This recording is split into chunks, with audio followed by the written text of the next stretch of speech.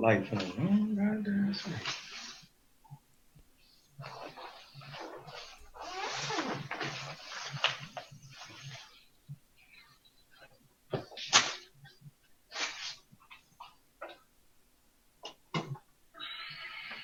All right, and we live.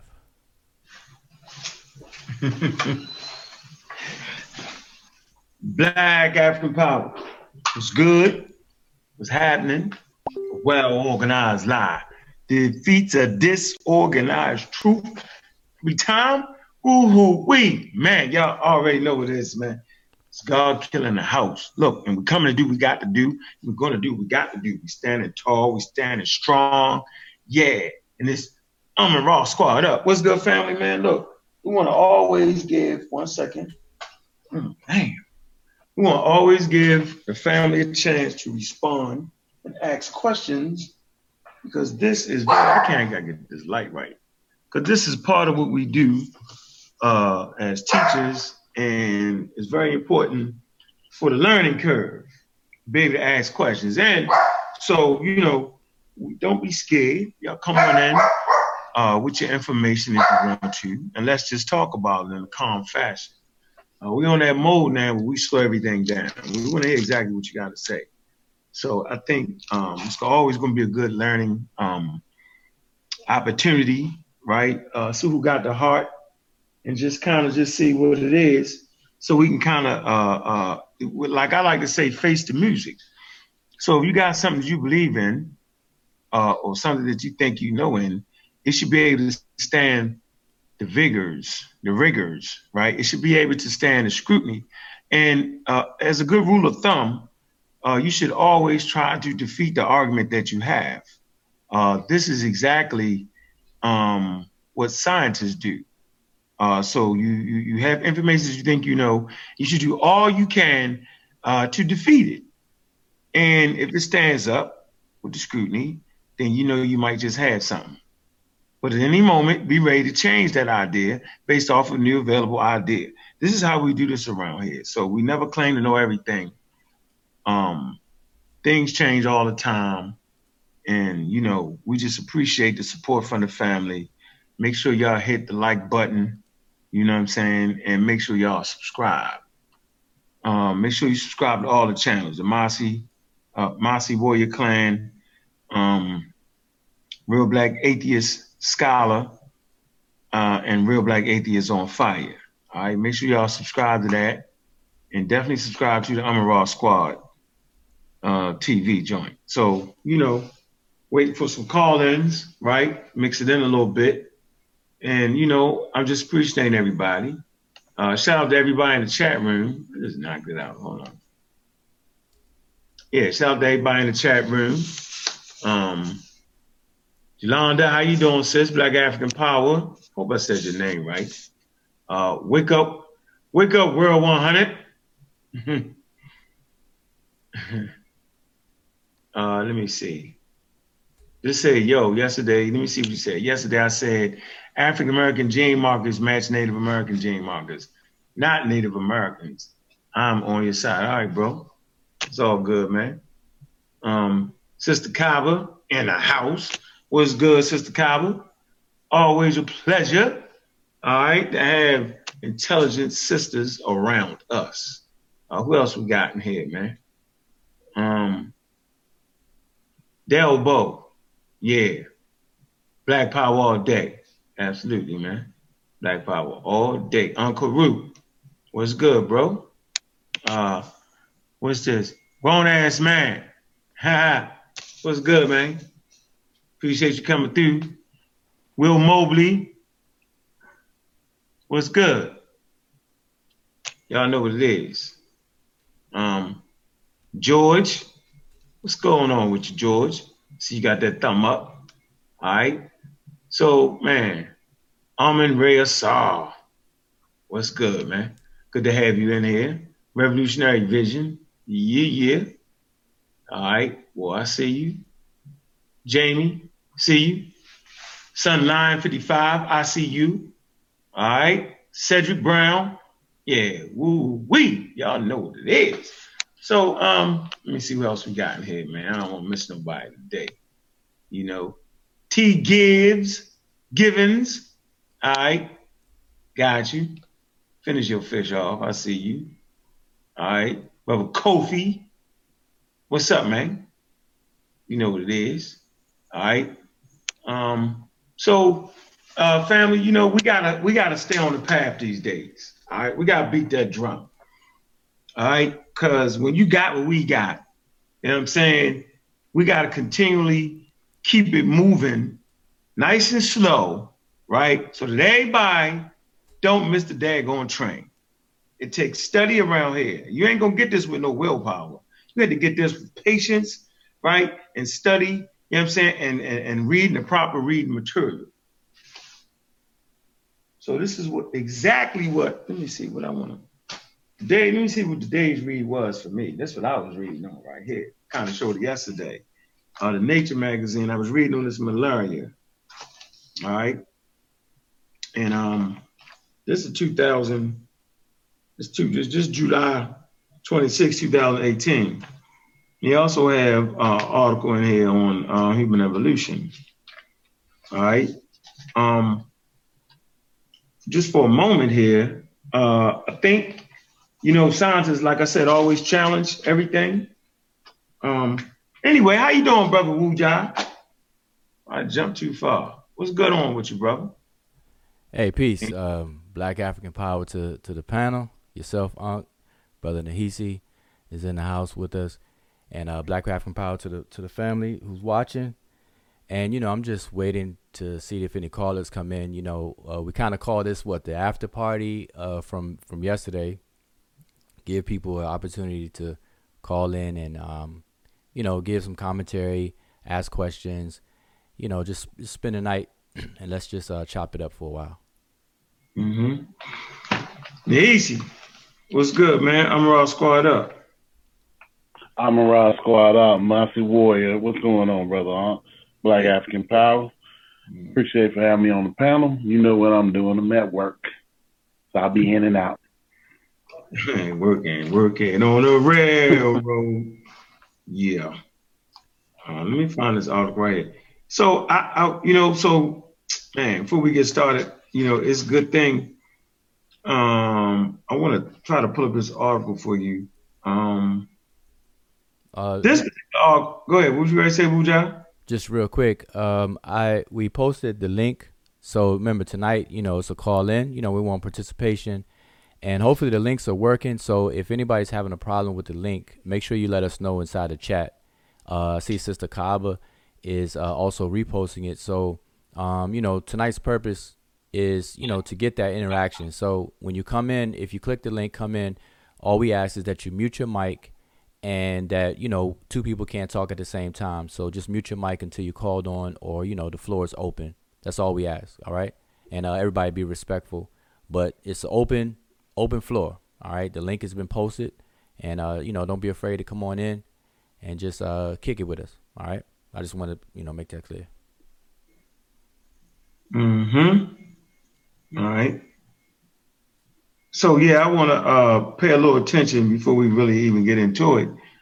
You know, like I said before, a good scientist and a good, healthy scientific community always challenge the prevailing theories and the information they had. The key is to try to overthrow the theory.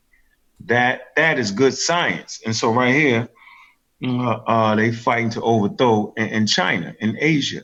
So, you know, like I said, science is practiced all around the world. It's not an exclusive white thing. That is total misinformation by those who don't read a daggone thing. So China is doing what they're supposed to do. In Asia, they're challenging the outer Africa theory. That is good science. This particular article is entitled, it's a letter, it's entitled Hominid Occupation of the Chinese Loess Plateau since about 2.1 million years ago. Okay? So, all right. And so the thing it goes on to say, considerable attention. This is the abstract. Considerable attention has been paid to dating the earliest appearance of hominids outside of Africa. The earliest skeletons, artifactual evidence for for the genus Homo in Asia accurately comes from Denisovan, Georgia, and is dated to approximately 1.77 to 1.85 million years ago. Two incursions that may belong to Homo erectus come from Yamanu, Uamanu, South China, and are dated to 1.7 million. The next oldest evidence is an Homo erectus cranium from Latan, Gugawaglin, which was recently been dated to 1.6 million. And the earliest hominid fossils from Sangrean Dome in Java, which are dated to about 1.5 to 1.6.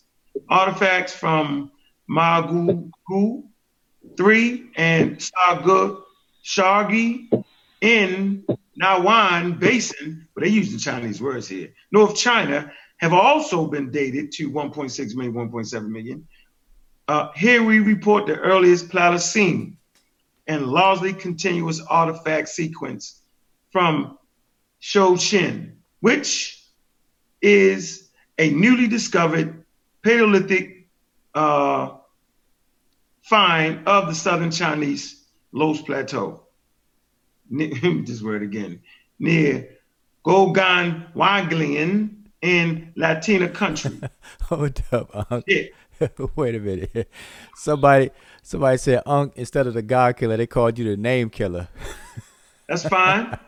You know what? Go ahead and get your money and read the article. I gave it to you. The hell, you know what I'm saying? I'm doing the best I can with the Chinese names.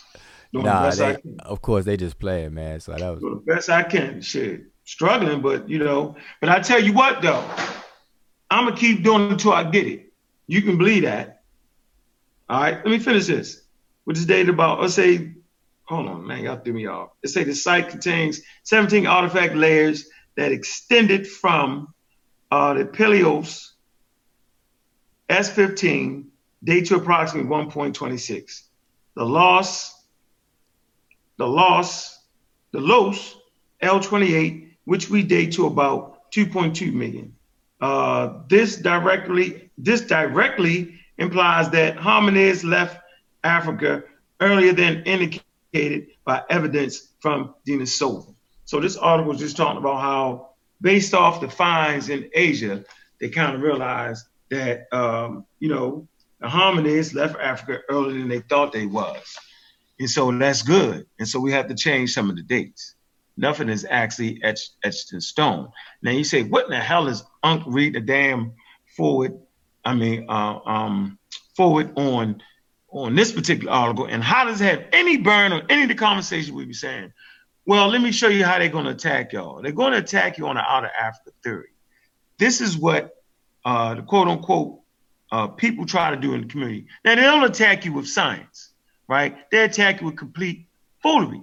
They could attack you with complete misunderstanding of data. So I might just bring it up. I'm going to give y'all some bones to try to attack the outer Africa theory with. You feel me? Go to China. Go to Asia. Study those finds, right? You'll find the intelligent pseudos, which is an oxymoron. It can't be intelligent pseudo, right?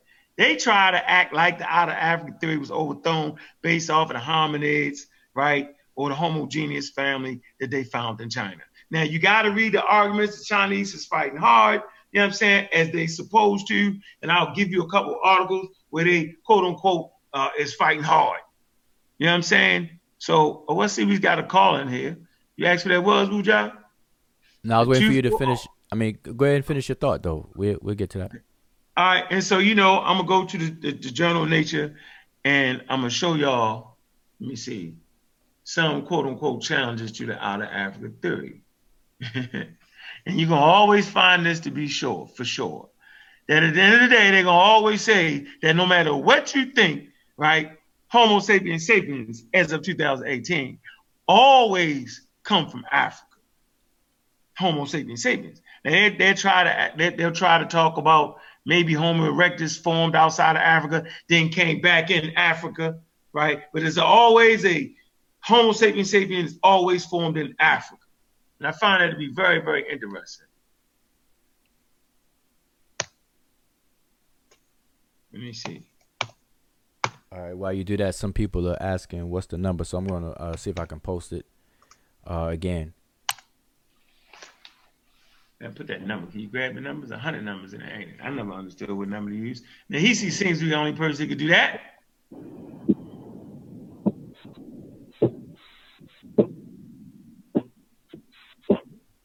Let me get the right here. All right, we do have a caller that's ending in 6136, but I'm gonna mute you again. But we're gonna open the floor up in a few minutes. All right, so I'm gonna mute you because I'm hearing some background noise. So I'm gonna have to mute you again. All right, no problem. We're gonna open that phone up. That's what we want to do. That's what we want to do. Let me see here. Can I get this? Damn.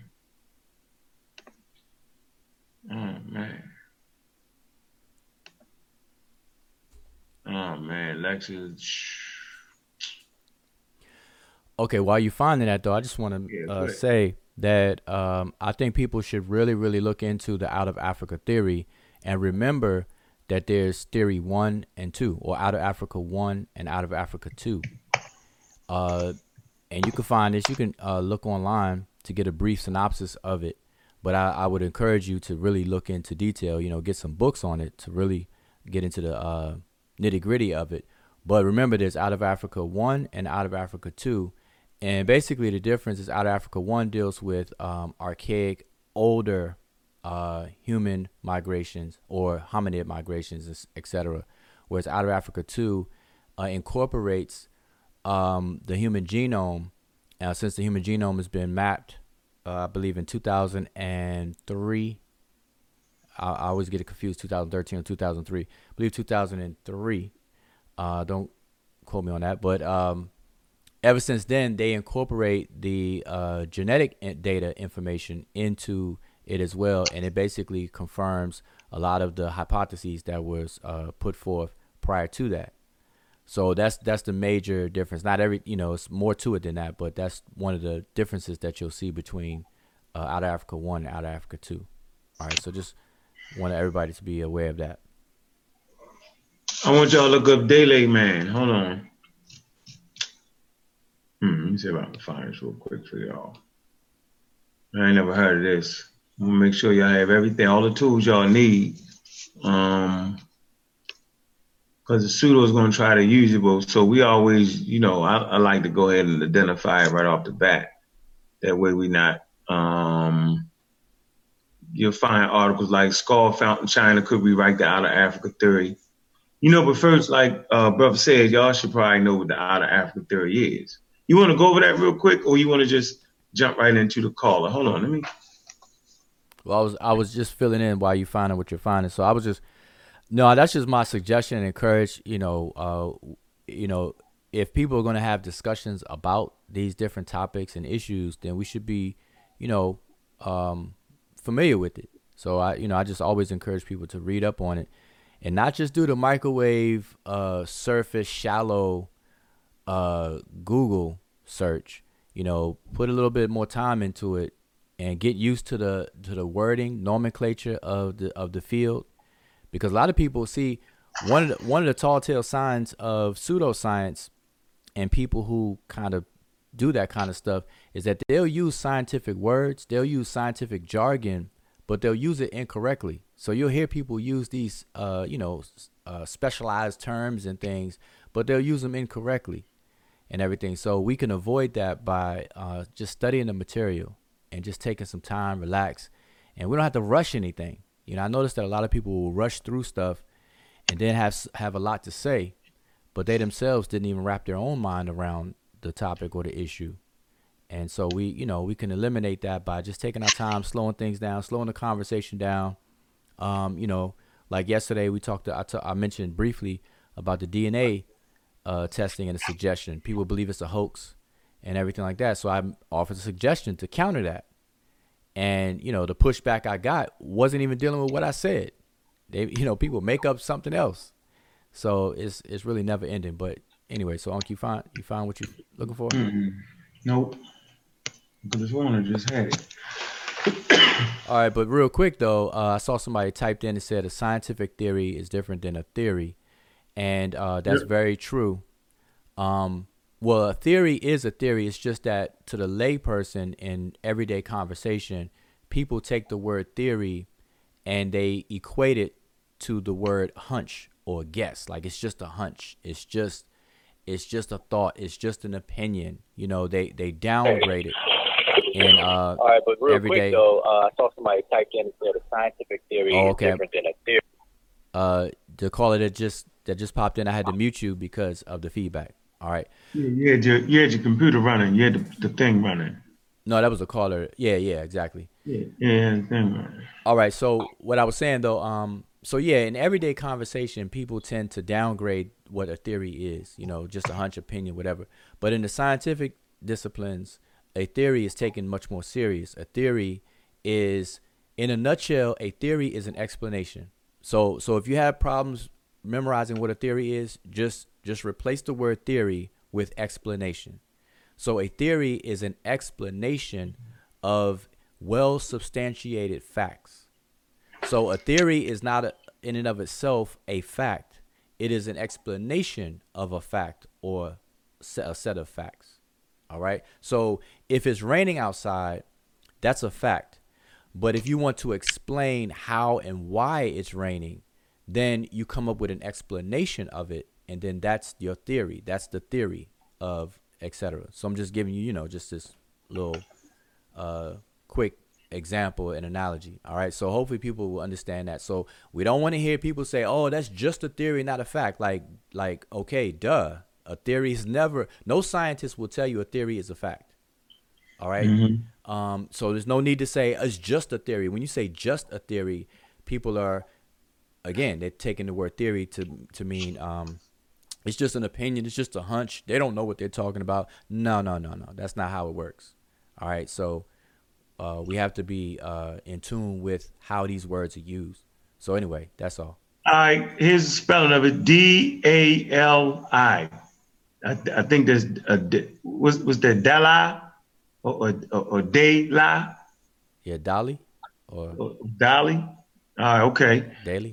Cranium was discovered in 1978, embedded in the Los Terrace near Jiafeng Village. How you say it? How you say that word? How'd you pronounce that? I'm not. I can't see it, so I don't know. You said Dali. Oh, Dali. I mean, to me, it would be Yeah, Daily or Dolly. Daily. Dolly or Daily. Dala. All right. Country. Okay, in the province. All right. So I want y'all to look that up. Initial reports of the Dele site can be found in Wang, 1979. That's Wang. All right, that's the actual source. And the Wu and Yu in 1979. So these are Chinese scientists. This ain't got nothing to do with white people. All right, since y'all always want to play that. Okay, describing the cranial. Additional comparative information can be found in Wu. That must be a journal, 1989. That's my journal. Woo. Wu Tang. And an English language description of the Wu in 1995. Uranium series dating of the ox teeth from the site obtained a date of 209,000 to 23,000 years. Okay, let me see. And so the debate was it a Homo sapien sapien? Was it had archaic features? And so you also look that up. Okay, and they're assigned to an archaic Homo sapien. All right. And it says the cranial, facial anatomy, and vault shape are distinct from European Neanderthals and early European hominids like that. The Anthropura, let me spell this: Atapeuruca. Damn. Well, these Chinese boy, they don't be playing. They be. Anyway, I'm gonna give it to y'all to read it though. All right. Get up on your studies with this. All right, go ahead and take the call though. I guess I can. Let me see. Can I put that in the chat room? I can't even put it in the chat room, can I? You could put it in this chat. I'll copy and paste it over. Only the person running the thing can actually post like that, huh? No. It's just moderators or whatever the case is. Similar to YouTube chat, right? Yeah. Yeah. All right. So if you want to open it up, we can open it up. Yeah, go ahead, open it up. All right. So I think the first person that called in, number ended in 6136. So, I'm gonna unmute, or you can unmute yourself, or I'll unmute you if you had questions, comment, or anything. All right. Anything. So if you need me to, I'll unmute you. And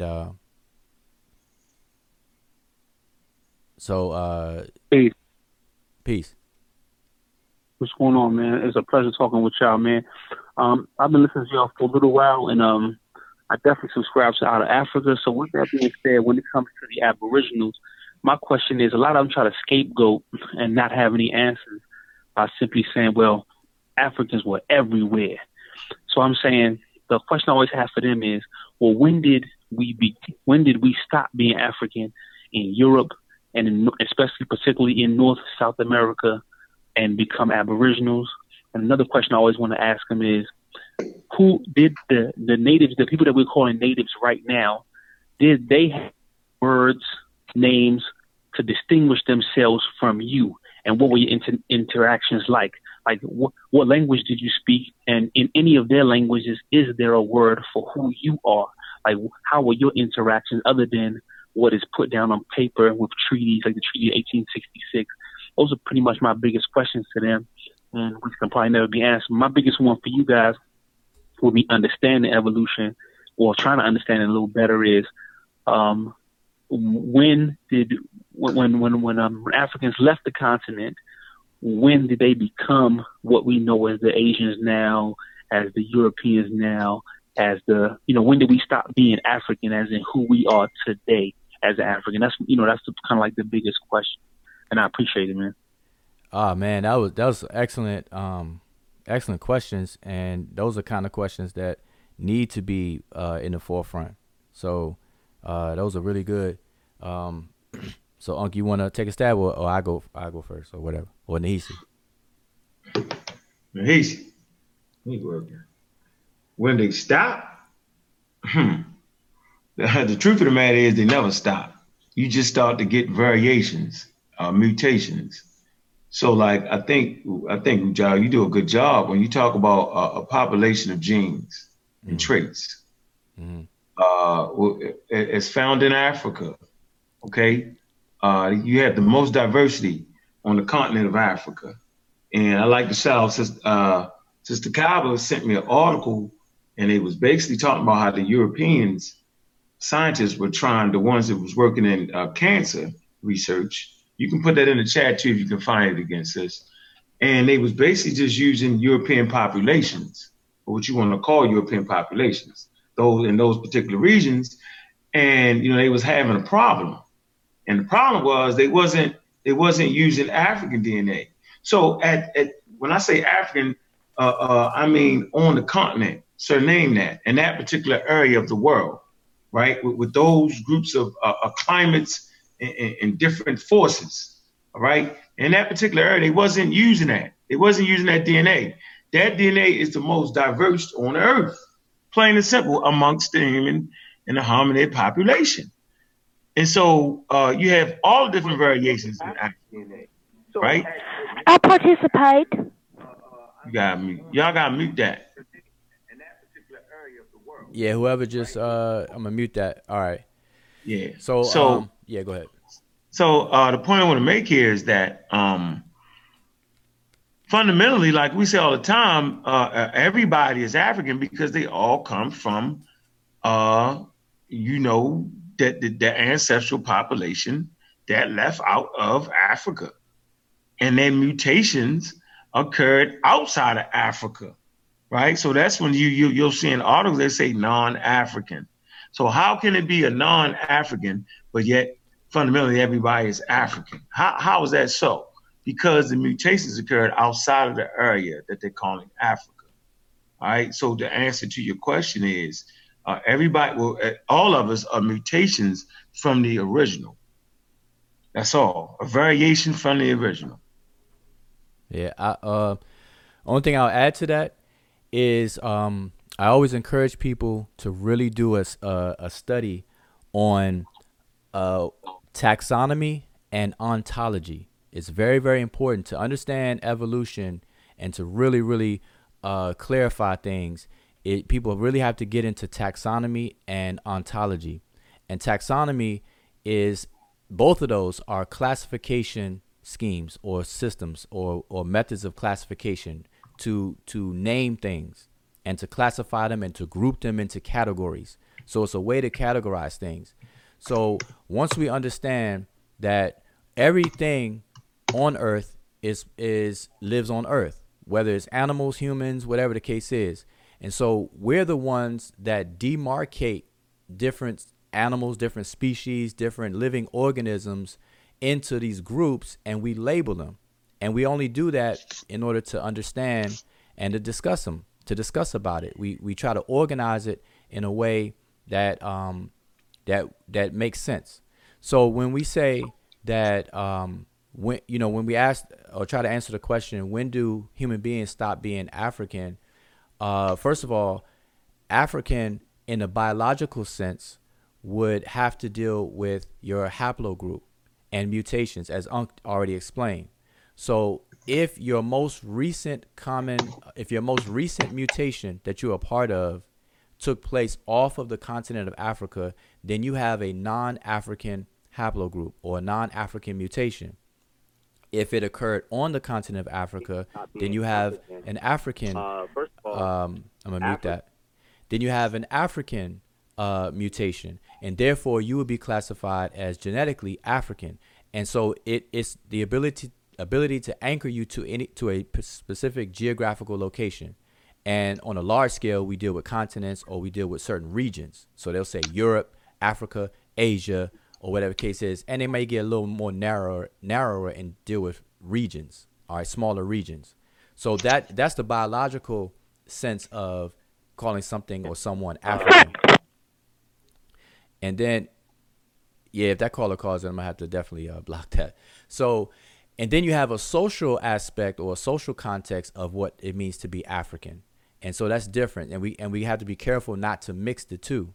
So in essence, all Homo sapiens sapiens can trace their lineage back to the continent of Africa. So all living human beings today can ultimately trace their lineage back to Africa. So in that sense, in a biological sense, all human beings are historically African. But because you have the out of Africa and mutations occurred off the continent of Africa, and we only trace it back to the most recent ones for these different genetic populations, as mentioned. Now we can start calling people African versus non-African and start anchoring them in certain pockets of geography around the world. So that's the point or the understanding that we must have when we have these discussions. So, to kind of summarize the answer to that question, you stop being African if. All right, so we definitely go on. Well, who is that? Is that just somebody? Don't even worry about it. Hey, definitely go on and be blocked. It's immature. See, that's the consequence we had when we publicly post the numbers and everything. Well, what happened? It was just somebody trying to talk. No. Somebody's trolling. All right, so why did you do that? Man, you can't get in the mind of a troll. You ain't gotta worry about why.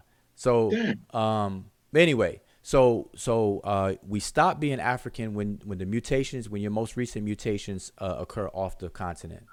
All right, and that's really the biological explanation. The social thing gets real tricky, real ambiguous, and it will become convoluted because then you deal with and it caused the crazy racism. Nahisi, you want to add to that?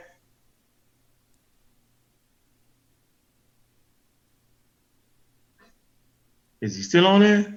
Yeah, Nahisi at work, so. All right, shit, he whistling while he work. All right, brother, did I answer your question? What, a couple more people on there?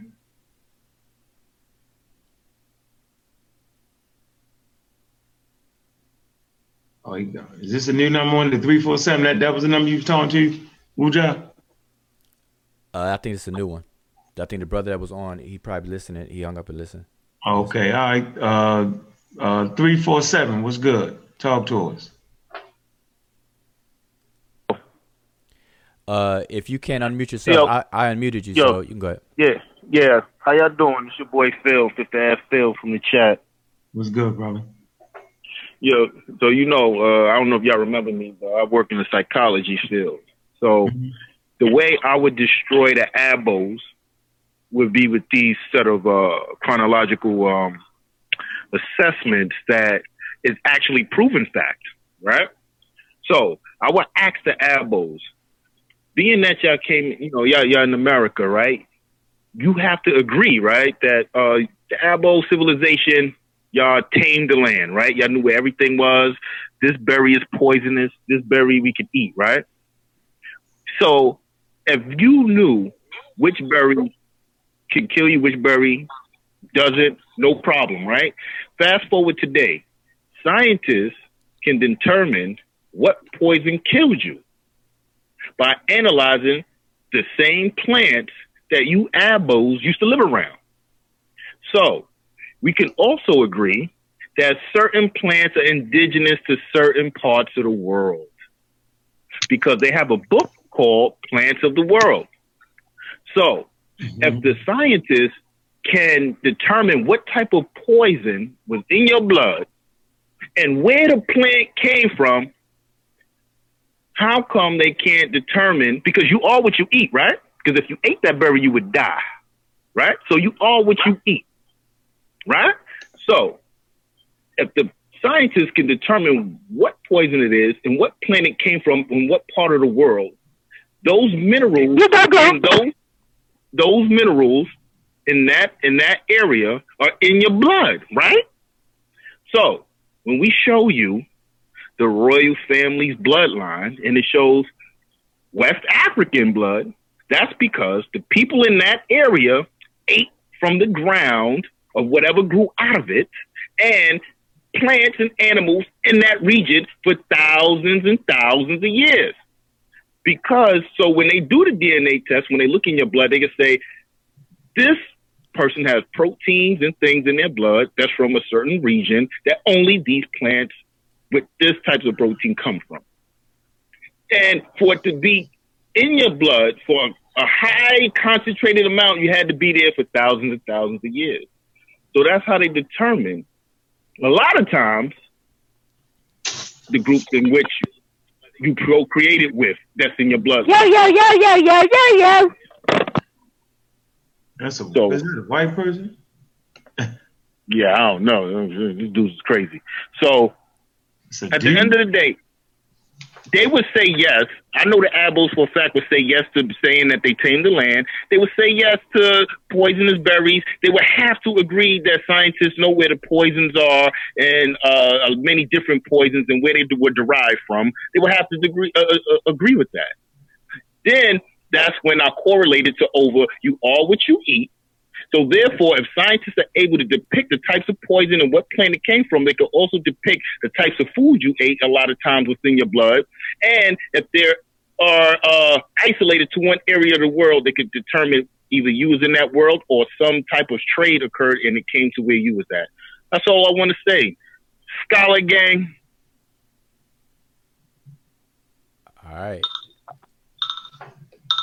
So that's a good point. That's a good point that, the food that you ingest, obviously the food that any particular people eat is going to be food that's near to them. You're not going to travel 6 hours around the world to have dinner. So the foods that you eat also become part of your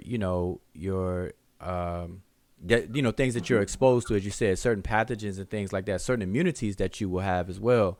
So you'll be able to look at that information and make some kind of inferences and whatnot as far as where these people are from, where they migrated from, and so on. So I mean that's a good point. The point I always raise is when you brought up Abos, Aboriginal people that push the Aboriginal doctrine and Native American doctrine and things like that. Is that hold on, I'm trying to catch this. Okay. Just trying to make sure this person don't return on here.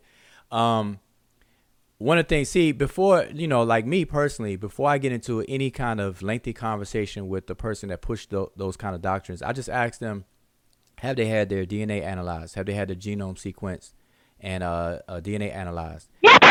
And all right, see, this is gonna be an issue right here. See, I gotta catch the number. But anyway, so and it's always one. It's always one. It's always one. It's always one. But anyway, so what I always ask them is if they have their DNA analyzed, because if they're not even willing to do that, then it's really no need to go further in the conversations. I mean, if you really think about it, because what people tend to like to do, they want to keep things unscientific, because in the unscientific realm of conversations, anything goes. You can make up anything. You could say anything. That's the world of opinions, and everybody has them, and there's no way to falsify opinions, because the mechanism to falsify opinions is the scientific method. All the methods that are in science. So when people want to keep the conversation unscientific, that's the reason why. And so, me personally, I tend to kind of be cautious about getting into too many lengthy conversations about that, unless people really. No, I get it, man. I get it. Willing to do that. Yeah. So I mean, that's just my thing. Well, see, with the breakdown, the way I do it is undeniable. So when I engage in my debates, I'm gonna have that. First, I make them commit to something. I make them commit. If you tame the land, yes. You knew where all the plants was, yes. Okay, can you determine today where poisons come from? Yes. You got to make them commit. So when it's time to double back, they can't double back, because that's when you use it against them. And that's how I destroy these elbows. I tell them you can't go to grandmaologists or auntiologists and stuff like that and get these stories and think we have to take them all 100%. We'll take it with a grain of salt, but I just think further methodical methods and testing should be done before you just make these claims, because nowadays we have super amount of technology that help us. I also refer to the OJ case. I said, did you see the way they was trying to explain DNA back then? And I would ask them, do you think inventions or innovations progress? Because if you look at it now, we're talking on watch phones right now. Something out of Dick Tracy. I seen the first time I seen that was when I was watching Dick Tracy. So I'm 40 years old. So now we talking on watch phones and things like that. So you have to give respect to at least say maybe DNA did progress from the time of OJ and all these other eras where they couldn't analyze and connect people to crimes, but now they can. Yeah, that's definitely a way to go. What you just described is definitely the way to go. But we all know all too well that the unscientific minded people among us. The guy start. I'm sorry, Joe. But I'm out of here. Thank you for the time. I love you guys. God bless. Scholar Gang 1. All right, let me just finish my thought. I'm trying to catch that caller. That's one of Unc's boys. But I'm just playing. But no, so I was just saying, we all know all too well that the unscientific minded, they come up with excuses for everything. If it's not one thing, it'll be another. And so, we could just do our best. But that's a good way of doing it, what you described. And that's all we can do is our best. So yeah, Unc, you pick up. I'm gonna catch this. And you muted. There you go.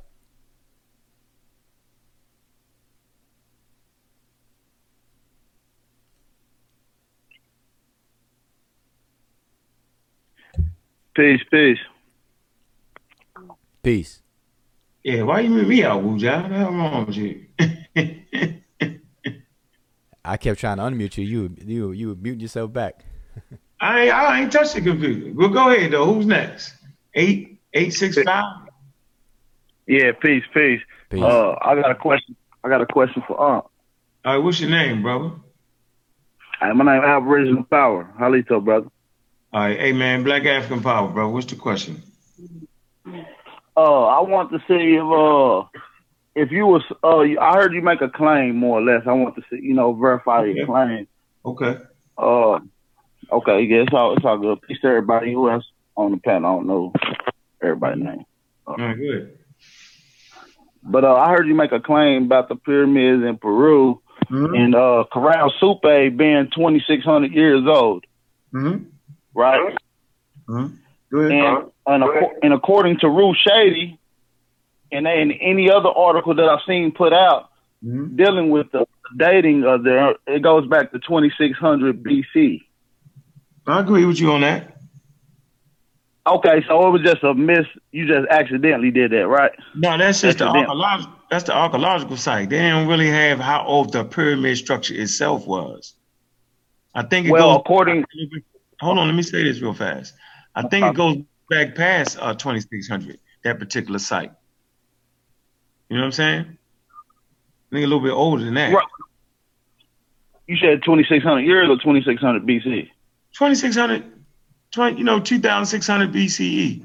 I think it's a little bit older than that area.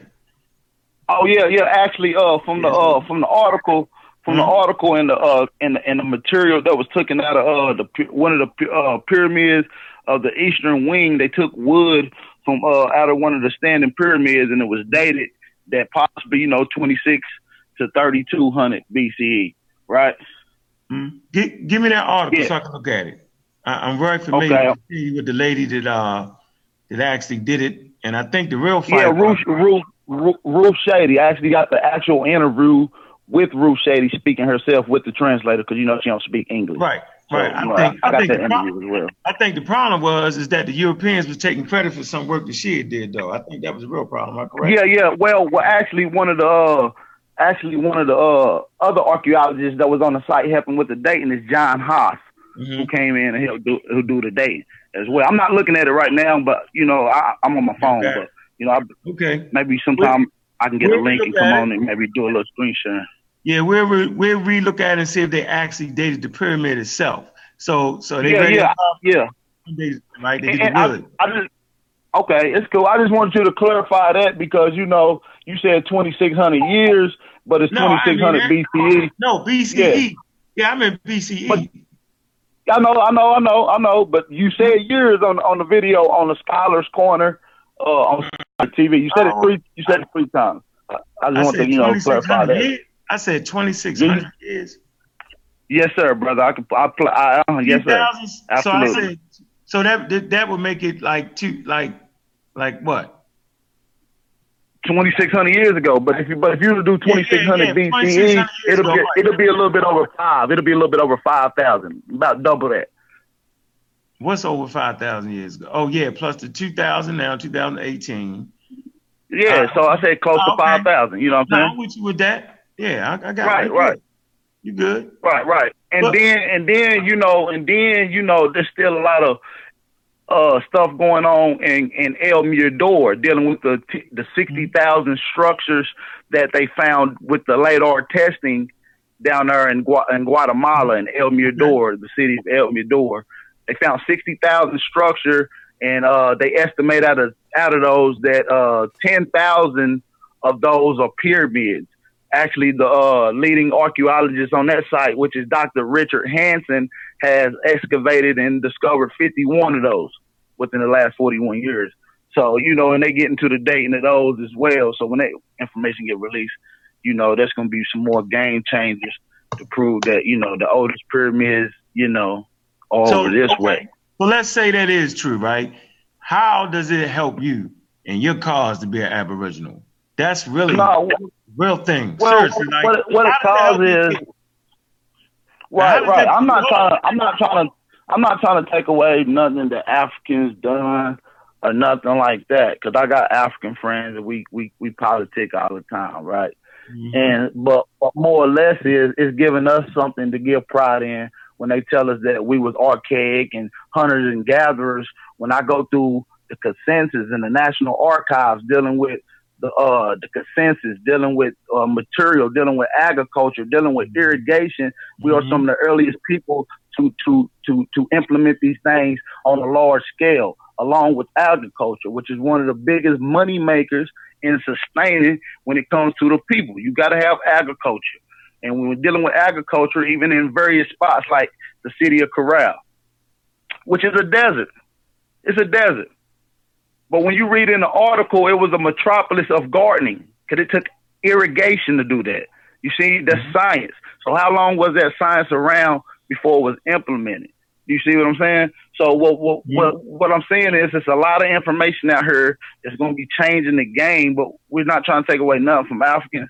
All we're trying to do is uplift our people as the indigenous people, the true Americans. Yeah, I have a All right, question for you. freeze for a minute. Hold it right there for a minute. But I asked the question again, right? Because just racist scientists, always think that other people are quote unquote like barbarian or whatever. You know what I'm saying? Like that's just people talking crazy. So what we do know is that the Native American population, they did have structures. They did have large cities of 1 million people. So no one on the Amaral squad is fighting against what you're saying. I'm going to back to the question again. No, you cut me off. But what I'm saying is, my bad. You cut me off no matter what you say. Go ahead. We have a chill conversation. I'm simply saying that people that are claiming to be original to North America aren't those people. And the fact that they might did all them great things, that ain't helping the people. That ain't helping your cause. Not unless you can prove with a DNA test. You know what I'm saying? Not unless you gotta have the DNA test because that's the business of the day. You gotta have some bones. You gotta have all that. You just can't say that. That's not taken away from the people on this side of the water that was an advanced culture. Because there were advanced cultures. I've never said it wasn't. I'm not the guy to say that, well, this, that, and the other. I'm not. You know what I'm saying? They was writing. So that's levels. So I don't know, bro. I ain't never not said that it wasn't me. It wasn't the squad saying that. But I know they no. But watch this. Right. I'm gonna say this though. I know they ain't built no damn pyramid that rival the pyramid of Giza. I tell you that much. Actually, if you look up in El Mirador and you look up the pyramid Ladanta. Let's do it. Let's do it right now. Let's see. Spell Yeah, it. Spell it.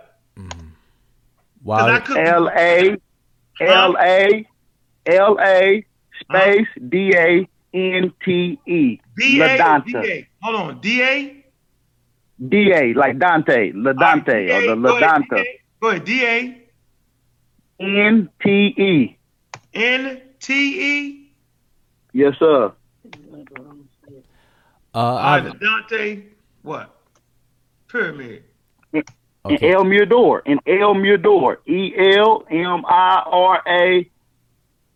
DOR. It's like, so. Let's see what you're talking about. Like I said, I'm not even looking at it right now. I'm freestyling off the top of my head right now. But let's see. But like I'm saying, but what I'm saying is,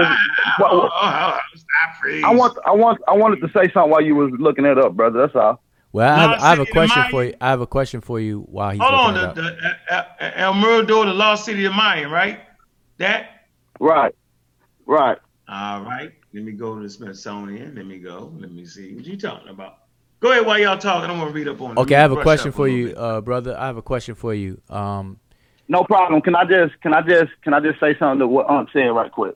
Okay, go ahead. Actually, the reason it's beneficiary to us, because we can track down through migration periods from South America that the people from North America came from the South. You can find Olmec culture and pottery in Mississippi. You can also find it in Tennessee. You can find Mayan and Aztec culture throughout California and Louisiana. Okay, so okay, that's cool. Now I just have a question for you. Now, out of all the people that you just named, you mentioned Olmec culture, Mayan culture, et cetera, et cetera.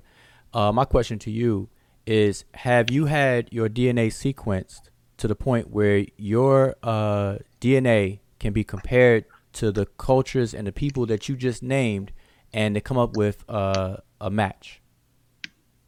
Right. Well, actually, dealing with the genetic sequences of American ancestry, that they only tested approximately about 6 times. So they really haven't did enough study on the indigenous people here to have enough evidence to conclusively put that out. And by the way, dealing with the accuracy of a DNA genealogy test, we got to deal with the accuracy. And I think it's 0.01, right? Which is, okay. Wait, hold on. One second, though. Maybe you didn't hear my question. I'm saying, have you had your DNA sequenced by any genetic company or whatever the case is? No, I heard you, bro. I was just getting into it. I was just giving you the breakdown of the DNA testing and all that. When I say it's 0.0. Okay, no problem. But at least answer my question, and then you could build. Oh yeah, I am. I'm about to. I just need a couple more seconds. That's all. All right, I'm getting into it right now. All right. So like I said, the DNA testing accuracy is 0.01, which is 10% of 1%, and so it's actually non-accurate. And just to answer your question, no, I haven't had a chance to. That's the percent of what you test, not the percent of accuracy. Hold on one second. Let me wait. Let's slow. Wait. We gotta slow down. Everybody, hold on. 1 second. No. We can't cut in like that. We ain't gonna do it. Let that man finish, yo. We ain't gonna do it. No. But I'm saying, I appreciate it. Wait, brother, just 1 second, because it's my question that you're answering. So, the answer to my specific question, is no, I haven't. Is no, you haven't. So now. Everything you're saying after that is your attempt to teach us about the accuracy of DNA. Okay, so I just want to make it clear, because remember, it's just not us talking. We have the whole audience. I don't think I'm teaching you guys something that I think you guys already know. I think you guys already know. So I'm not trying to teach you guys nothing. But what I was trying to teach you about the pyramids and El Mirador. But what was the point? What was the point of you saying point? Looking up. What was the point of you saying 0.1%? If that wasn't even my question. Because the reason why I say that is because... No, I answered your question, too. I said no. That was just flat out no. But I haven't got around to take that test. Yeah, but that was after. To it. Hold up. But hold up. No, I ain't got around to it. Wait, but that was after. I wouldn't get around to it neither. Oh, my goodness. Let me I'll take one now. You going to pay for it? I'm trying That's Garfield going to pay for it. Oh, okay. I'll talk to Garfield tomorrow about that then. Yeah, because I don't care. Shit, you be whatever you want to be. I ain't spend no bread on that. All right, so wait, I'm not finished yet. I'm saying, brother, I appreciate you answering me, but you answered me after you gave your build. And so your build was that. So now I'm getting back to your build. So your answer was no, but now back to your build. And you're incorrect about the accuracy being 0.1%, which is 0.1%, et cetera, et cetera. That is just flat out wrong. So if you want to build on it, we can educate you, then I don't mind doing that. But I'll yield it back to Unc.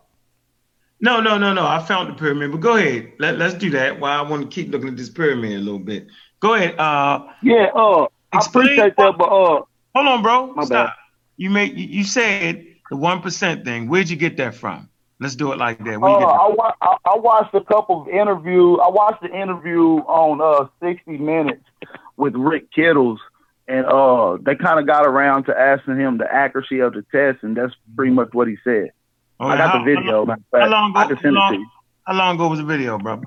How old was it? This was in 2015, I believe. And that's okay. Now let me tell you, that's ahead. the same video that the people on Facebook tried to make reference to push that 0.1%, and it really boils down to not understanding how the genetic ancestry is taken and so on and so forth. That's really what it boils down to. And so when you say the accuracy, I'm not a genetic expert, but I build with brothers that's more equipped on that expertise and knowledge. I'm more of a history guy. I like to go into the history. Okay, and I appreciate that, but I just want to let you know that that it is incorrect for you to say that the accuracy of DNA testing is only 0.1%, et cetera, et cetera. I only heard that from Rick Kittles himself. I'm only quoting the man who's running the company. That's all. Okay. So you're saying that Rick Kittles says that he formed an entire company called African Ancestry. He charges about $300 a pop, and you're saying right. He said, what he did. Wait. Try to cover up to make money. Wait. Go ahead. My bad. Go ahead. Go ahead. My bad. Because what you're saying is that Rick Kittles has founded this company with the sister Gina Page. They charge about $300 per kit, and that they are saying, and he's also saying that the testing that he does is only a fraction of a percent, not even a whole percent accurate. Is that what you're telling us? They said 0.01. Like I said, yes, that's exactly what he said, and he didn't want to say it. He didn't look proud of saying it. But what he did say is that he got the largest collection of African genetic genome sequences in his database. So that's what he did say. Okay, let me ask you. All right, let me ask you this: Did you watch his interview that we had with him? No, I haven't. But you can send it to me. I get my information. You can send it to me, and I'll check it out. Okay, let's table this until you do that. So I'm gonna give you the link so you can watch it, and then where he breaks down what that 0.1% actually means, and so on and so forth. So we'll do that. So we'll table it. Okay, I appreciate that. All right, good enough. All right. But like I said though, I've been talking to Garfield over a few days, and like I said, I brought up a book to him, which is it goes into a lot of information that we talk about. Period, for dealing with the Aboriginal information. A lot of people might not be able to quote the sources because it's an encyclopedia, right? And it's published by the National Archives and Smithsonian Records and all kind of other references and sources that you can go through this encyclopedia. But that's where a lot of people are getting their information from, whether they quoting it or not, and various other books as well. You know what I mean? So basically, you just like to teach Southern and North American history. Basically, Southern. Now we teach all of the Americas. We even got a brother that's equipped with going into the islands, and we deal with American history pretty much. Yeah, North American history goes back a certain So, all right. So watch this. Here's where it get real crazy for you. How do you know that your ancestors built those structures that you're talking about right now? How do you know? How do I know, right? Well, I don't know I don't know with certainty that my particular lineage of people, right, built those.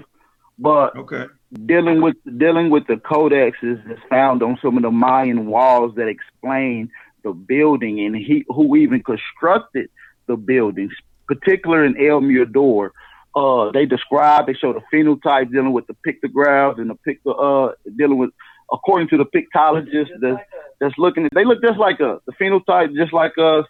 Matter of fact, when you start diving into their culture, just with for instance, the food, the way they cook things, it blends all in with our culture. You know what I'm saying? I'm from the South, so I don't know where you brothers from, but I'm pretty sure y'all know how you can go somewhere and you understand these your peoples because the way they cook. You see what I'm saying?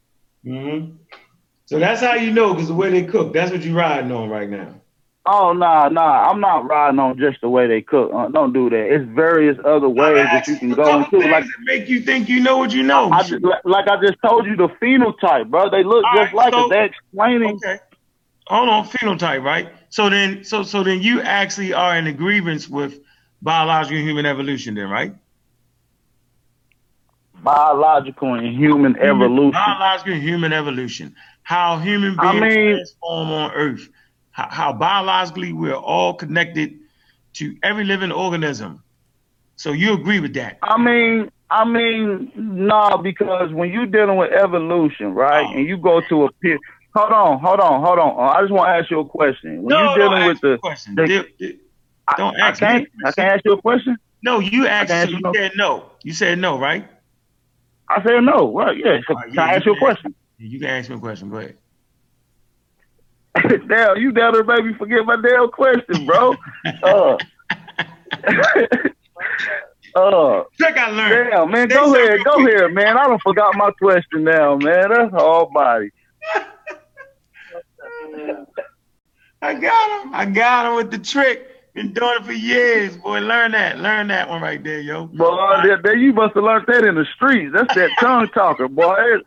Take that money right out that goddamn pockets, slick a big out like that, boy. All right, let me say this. When you start to talk, first of all, you presented evidence on certain archaeological sites, which mean you're not opposed to the scientific investigation on the history in North and South America. You're actually using science at this point, right? Right, just because you use archaeology don't mean you have to be in agreement with biological and human evolution. But when you start to talk about phenotypes, right, and that's really diversity in the way the Homo sapiens look, right? The question is, why is it different types of phenotypes? The only way we can answer that question is by biological human evolution. So you shouldn't really talk about phenotypes, because you really prove my point. Because phenotypes, you know what I'm saying, can look a certain way, and the DNA don't measure up to that particular thing and what it's looking like. So you're talking I understand that though, but like I said, I'm not that equipped on this on the genetics. But my man's is. So maybe one day we can have a future, conversation on this.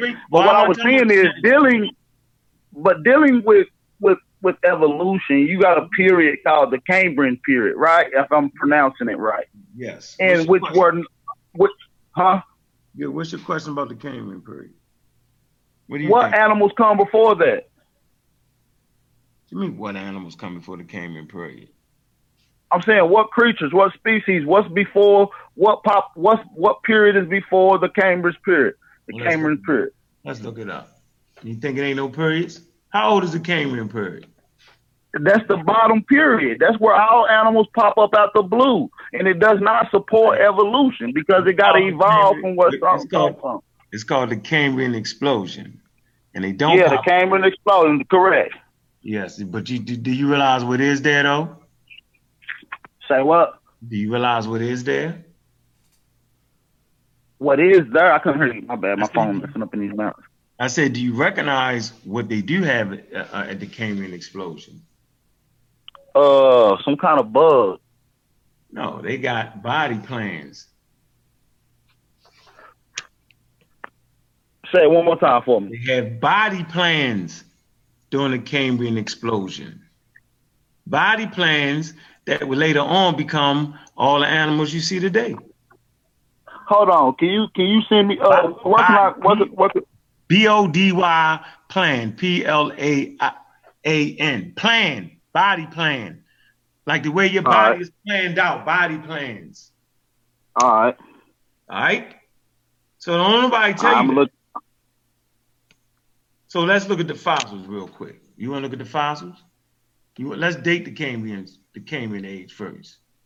All right. Radioactive elements contained within rocks have only recently become available, and for only a few regions. Relative dating, A was before B. It's often assumed significant for studying the process of evolution, but this too has been difficult. Because of the problems involved in matching up rocks of the same age across different continents. All right. So it's difficult to date that. Let's deal with the body fossils. Fossils of organisms and bodies, right, are usually the most informative type of evidence. Fossilization is a rare event. We could talk about that. And most fossils are destroyed by erosion, okay, before they can be observed. Hence the fossil record is very incomplete. So if you study evolution, you know the fossil record is incomplete.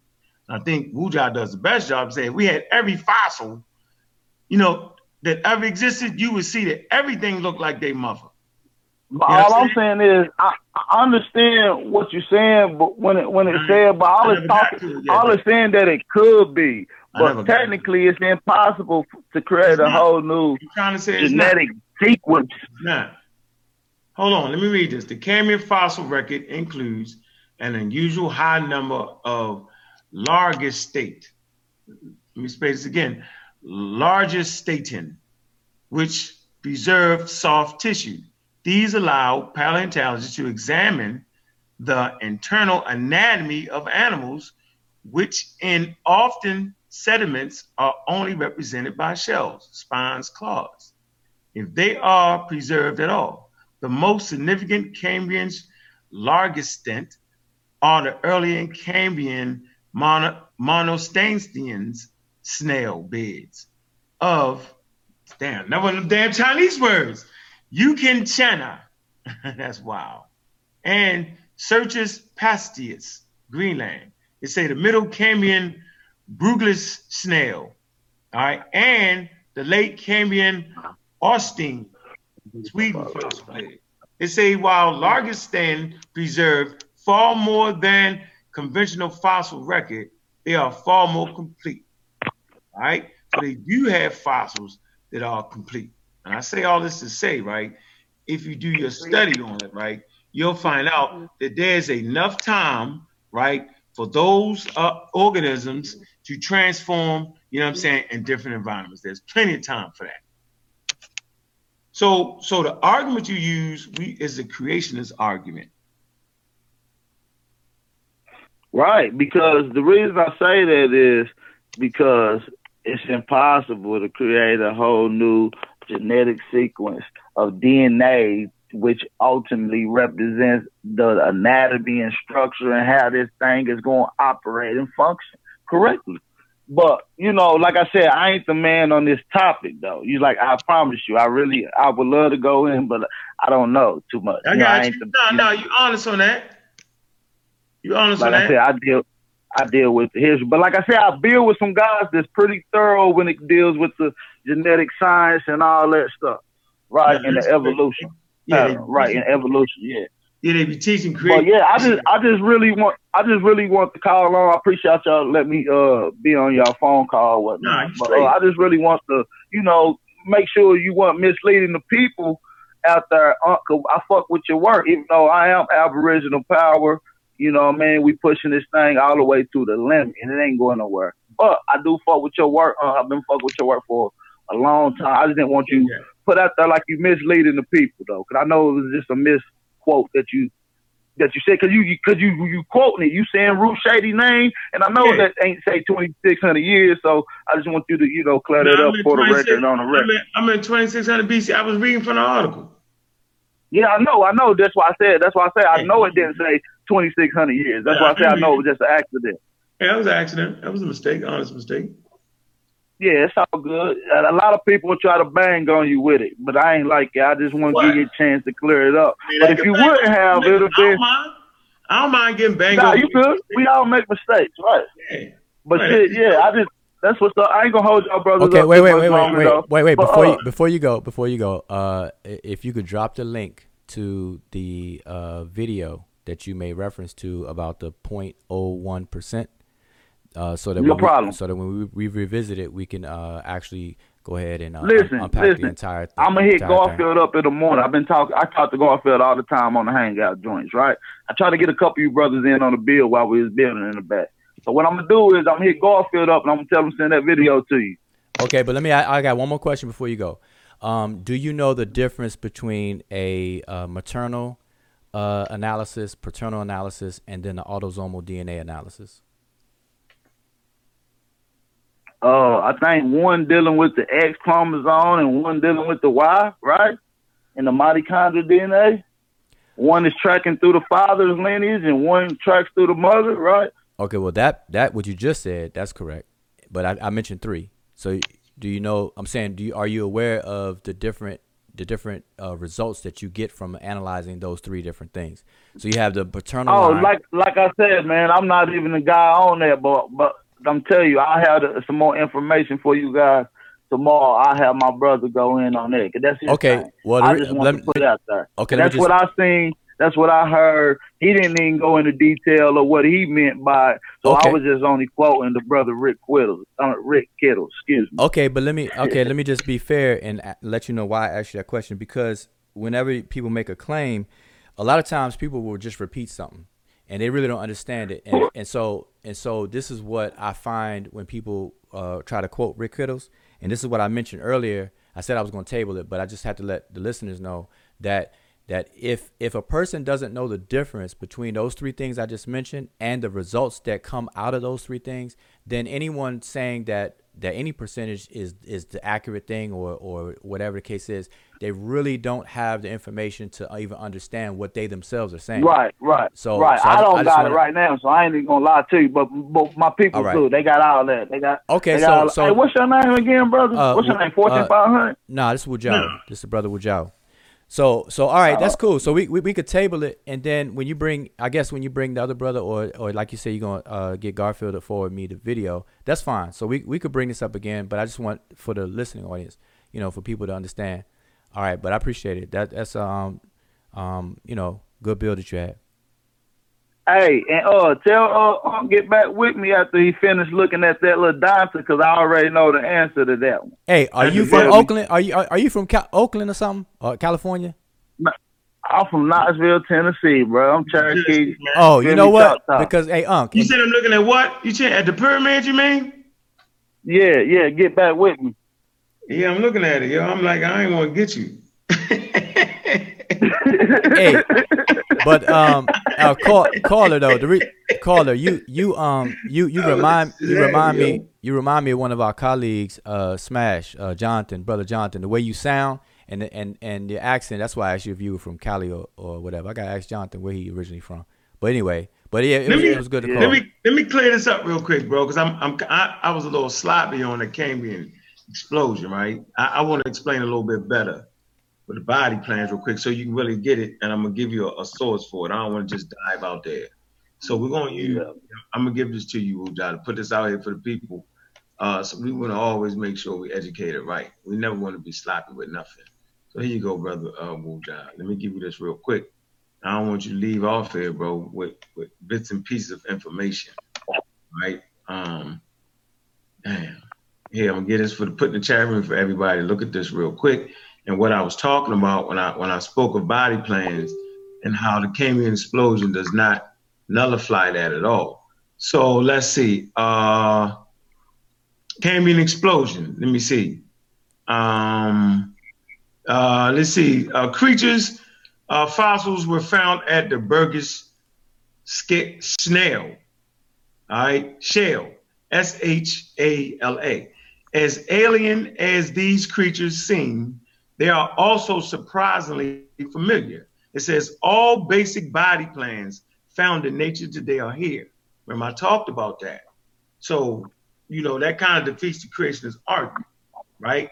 It say bodies with heads, tails, and appendages, all specialized segments performing specialized functions. All animals evolving for the last 500 million years has come from tinkering with these Cambrian body plans. And I say all this to say, I talked about what a body plan is. So if you was to strip a human all the way down to his bones, strip a quote unquote gorilla all the way down, chimpanzee all the way down, strip a fish all the way down to the bones, and actually looked at the body plan, you would absolutely find this. You would find out, watch this, brother. How many bones do you have in common? How many bones do you have attached to your shoulder blade? I mean, shit, I really don't know. I'm going to say, what, 6? No, you got one coming out your shoulder. One bone. Oh, shit. Right? Think about it. All right, now watch this. Once you get down to your elbow, how many bones do you have that come from your elbow to your wrist? How many bones? I'm going to say 1. No, it's 2. Oh, my God. All right, then. I don't know, man. You tell me. You the guy on this. You the anatomy specialist. Nah, we talking about, come on, man. You got 2 bones in your forearm, man. Come on, yo. Think about it. That's why your wrists up can rotate. It's 2 bones, right? Now. All right, wrist to elbow. My bad. I misheard. My bad. Elbow. I'm saying between your elbow and your wrist is 2 bones, right? It's not just right. Fact. Any skeleton, right? Now, from your wrist to your hands, how many bones? A lot, right? A lot, right? Right. So let's look at a fish. How many bones does a fish have coming from his shoulder? I reckon 1. 1. Just to, now, because you're making a point. Watch this. By the time you get down to the elbow where it bends that fin, right? How many do you have? it's gonna go out. 2. Right. By the time you get to the end of the fin, how many bones is it? A lot. Right. So that's a body plan. So the same thing goes true with the body plan of a fish. It's the same thing that goes true with a body plan from a human.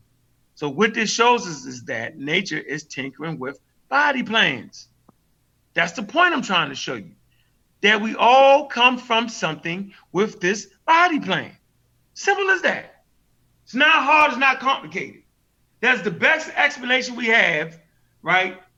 When you talking about why is it a fish, you know what I'm saying, damn near got fingers and shoulder blades. Why? That's why in anatomy, they start you off with frogs. You dissect frogs.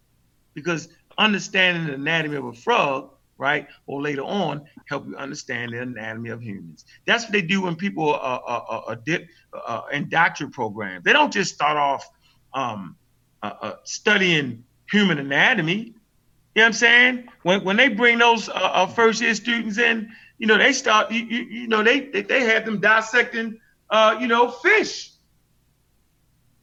to study those bones. And then they move up and get you cadavers, which are human bodies. And they study them. But to get the real understanding of a human body, man, you got to study the fish bones. I'm just telling you. So, you know, I know you wasn't really prepared for all that, but I just wanted to hit you with. Yeah, you already know that ain't even my expertise. I appreciate you. I just wanted to do that. Good knowledge on me. Yeah, I didn't want people listening in the chat room to kind of be a little bit thrown off by the, you know, it can be an explosion. I wanted to get that right. That's all. Right. But like I said, that ain't my expertise. I just really want to, you know, like I told you, make sure you weren't putting out the information like that. I appreciate that though, brother. I ain't an asshole. I just seem like it. And by the way, man, look into the history of the construction of LaDonta. Why you I'm unmuted. I can unmute myself. Haha. I know why. I mean, but why call in? You don't got nothing else better to do? Why do it? Why? Kids having fun. Yeah, go ahead, brother. I got you. I'm not saying I'm not saying that wasn't a hell of a human endeavor to build those structures. I'm not saying that. I would never say that. I'm just talking about the Great Pyramids on the Giza Plateau right now. One of the 7 wonders of the world. Right. But you gotta, you know, the big boy is over here, and the most is over here. The most pyramids in the world is over here in America, and the biggest one. But I appreciate y'all letting me have you on your panel, though. I appreciate that. You good? Hey, so remember that we got a future discussion to have about that 0.01%. All right, appreciate that. Yeah, we do. All right, where you at? 42 Tribes. What's good, bro? Hey, what's happening? Yeah. It's a good day. What's good with you? Just studying a lot, especially human lineages. Working on something that'll probably take maybe, I don't know, a month or so that I'd like to present. But I did have some questions. I mostly had a question for Wuja. And this might seem kind of familiar to you, Ankh, because I had mentioned that I always forget how to pronounce it. And I've written it so many times, like, because I know it's 2 types of Libyans, the Tachinu and Tahinu, Tamehu and Tachinu, I think it is. And they seem to contradict the skin map, because in two senses, how they were depicted by Egyptians and how African modern Libyans are genetically, yet they don't kind of look it. You know what I mean? They have a strong indigenous. I'm unmuted. I felt like, are we on Xbox Live right now? I know he is, actually. I'm unmuted. I just wanted to ask, just bring that up and just see what people thought about that. And also, how about your question? Propose a third out of Africa, and that's out of Africa young, because I'm starting to see a bunch of examples of that, where the out of Africa movement is potentially a lot younger, and that seems to be the major disconnect in genetics, is the forced model of back migration. I won't say that's not necessarily forced, but contrived. Like theorized and presented without evidence. What you mean younger? What you saying? Explain that. Can I share my screen? Let me see. I think I can give a quick example of this. Let's see. Here we go. Hi. I'm unmuted. I don't know how you do that voice though. Okay. So this is a Y chromosomal phylogenetic tree. The reason why I say it may be younger and you have the back migration model that's contrived is, first, this is mainly not too detailed on the exclusive African side. For whatever reason, could just be ethnocentrism, or they're just, but anyhow, the focus is that the differentiation of haplogroups involving populations today. On this side, I'm finding that a lot of these are in Africa, more so than I expected. I would say all except for, I don't know about this end. I'm more familiar with the MT maternal side, mitochondrial side. And so I'd say down near all of them, really. Like O is, S, I don't know. I don't know about S. Not sure about this M offhand. P is weird. That's a long story with P. And then R kind of blows up in Central Africa, and then it's on the outskirts from there. Q might be in Madagascar, but HIJ, and then you have a bunch of these macro branches that aren't even found. So then if that does beg the question, because then I presented this at EgyptSearch, and I was talking about how, like, even Clyde Winters, who goes through all of them, I couldn't find him saying that C came out of Africa, but you have traces of C in Africa. I'm seeing the same with A2 on the maternal end, and then used N as an example. But that's the main thing, is R is the largest European. I'm unmuted. Okay. So that's some good trolling. But that's pretty much it. R being the largest, if that is the largest and it's spliced into Africa, and there's also migration patterns that would make sense coming from R. So where you trying to? I'm trying to figure out what you. Man, you got me confused. You're trying to what? What are you trying to show? I'm saying that there's another model that is younger than what we commonly see, where you have like one major group that leaves Africa, and then when you find it in Africa, even though you find all of these, and a lot of times you find them at the basal level, most of them, like DE. I don't know about C, because C came from National Geographic, so I'm not sure if they even traced what branch of C. So the model is they leave, do like the Caucasian or Central Asian boogie dance, and then they come back. Okay, back migration. I'm saying that model is contrived, because you could also have just the extreme diversity that is Africa, since most of these are in Africa, and you're always going to have less frequency in whatever compared to whatever goes out to new land. Because if let me share my screen. Well, you saw it before, like with C, where you have that little sliver in West Africa, you have that little sliver in what is modern Tanzania.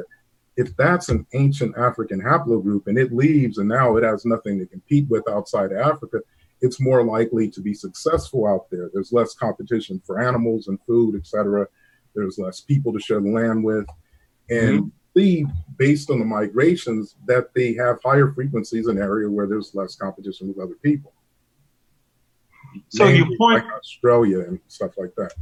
So my point, I guess, is that while we're going back and forth with people like Dr. Ali Muhammad, the real argument to me should be just how big of a piece of the family tree is Africa. Because even though they'll make Cheddarman black and all that and say that everybody is African, the disconnect in the debate in genetics is, or the thing that is difficult for them to talk about is the notion that the most recent migrants out of Africa were the most successful. And that could be as recent as like 10,000 years ago, when you see people pumping out of the Green Sahara to get out of the desert. And that is about the age when R starts to be exclusive European. And other haplogroups become more exclusive European. And that ends up being the most successful on the male lineage. And then you kind of see the same thing with H with females. So that's my main point is, to me, the real debate should be Africa model 3. Hey, yo, you crazy. Hey, 42, man. Let me get this straight. So you are proposing a new theory. It's not really a new theory. It's more like, put it like this. I used to disagree with Clyde Winters because he's put it out there way before, and then there's other people too. But my issue was, well, if you got R deep in Africa, like you have it, what about the ancestors? And then I would look in Wikipedia, and it gives you a long list, like I showed, of ancestors before R. But then when I look at those ancestors, they're so rare outside of Africa. And then you find like old lineages like A000. Just think about how rare A00 is in Africa. That's like less than 1,000th of the population. So that's not Homo sapien, yo. It's Homo sapien now. So it's a lineage that survived in spite of its age, but it survived in just such a that's not Homo sapien, yo. That's archaic. It's Homo sapien today. Like the people that are tested that have it today are Homo sapien. It's found today. That's my point is, it's hard for something to survive that. Hold on for a minute. That's like saying when you test a Homo sapien and find Neanderthal DNA, you're gonna call them that's Neanderthal today. What? No, the lineage may have gone back to archaic, whatever, but it's still a lineage that predates A. So, and it's still found today. It's not like we don't find Neanderthal lineages in people today. We don't find Neanderthal haplogroups in people, in modern people. But we find what I would say it's a Homo sapien haplogroup since it's found in Homo sapiens today. Now, what it was 300,000 years ago, I can't let you get away with that, 42. Find that. Read that. Find what you just said. A00, we both know it's found in people today. No. Find the way you just said that. You know what you just said. Find that. So read that to me. Find what? Find that. A00 is Homo sapien today. Find that. Where'd you read that at? Or you just put that together? I got that from you, I think. I might have heard that first. I get that. I never say that. No, look, you remember it was found in an African American today. A00. Right. And then they traced it back to the Imbo tribe. Yeah, in the Imbo tribe. I think another tribe has found it too. But my point is that old lineage is like 0.000 of Africa. So you just don't find it. It's extremely rare in Africa. Good luck finding that haplogroup if they didn't find it in an American. And just think about how long we've been testing African Americans. So we finally find one, and then we go to Africa and we find a group of people that we hadn't tested before. So it's really rare in frequency. Look, I'm not gonna do it. You getting a little pseudo with that one, yo. That's non-scientific. They don't say that 800 is Homo sapien. They don't say that. Say that's archaic. That if you want to call it archaic, but the thing is, we don't know the date for it, really. They do know they do know the date is older than the Homo sapiens sapien. It go back to 300-something thousand years ago. That I maybe that's something I haven't heard, because if it goes back to 300,000, we're still talking about a Homo sapien-esque person, because we're right down the pipeline. You're more like this. You would be more Homo sapien than archaic by far. 300,000 years. You got Homo erectus as an archaic Homo sapien. No, but I mean, since it survived though, it ain't survived. The DNA survived, man. You wild, yo. Yeah, that's mainly what I'm talking about, is that the lineage survived in spite of being extremely rare, because it's overtaken by larger, more successful lineages of Homo sapiens. But yeah, I won't debate whether or not something 300,000 years ago would be classified as archaic, because that to me, I would have to see the skull and the measurements, and we'd have to have a shared definition of what modern Homo sapien is. And they know what the Homo sapiens is, what they look like. But I mean, we haven't found no old fossil of somebody with 800. I don't say we say fossil, but old preserved bones. And I don't know. They found it possible. All right, let me. I don't know if there's really been that much of a study on those old Moroccans that were found, like those, and those were like classified, I think, as borderline modern humans. Yeah, those Moroccan, yeah. Mm-hmm. So I'm saying what they show you is you got like instead of just being the old gorge like they was thinking. Now I've been looked at the multi-regional theory inside of Africa. Remember, I think I talked about that before. How the different populations form Homo sapiens sapien. Different aspects of different portions of Africa come together to form Homo sapiens sapien. So there's different archaic forms of Homo sapiens sapien, in different parts of Africa.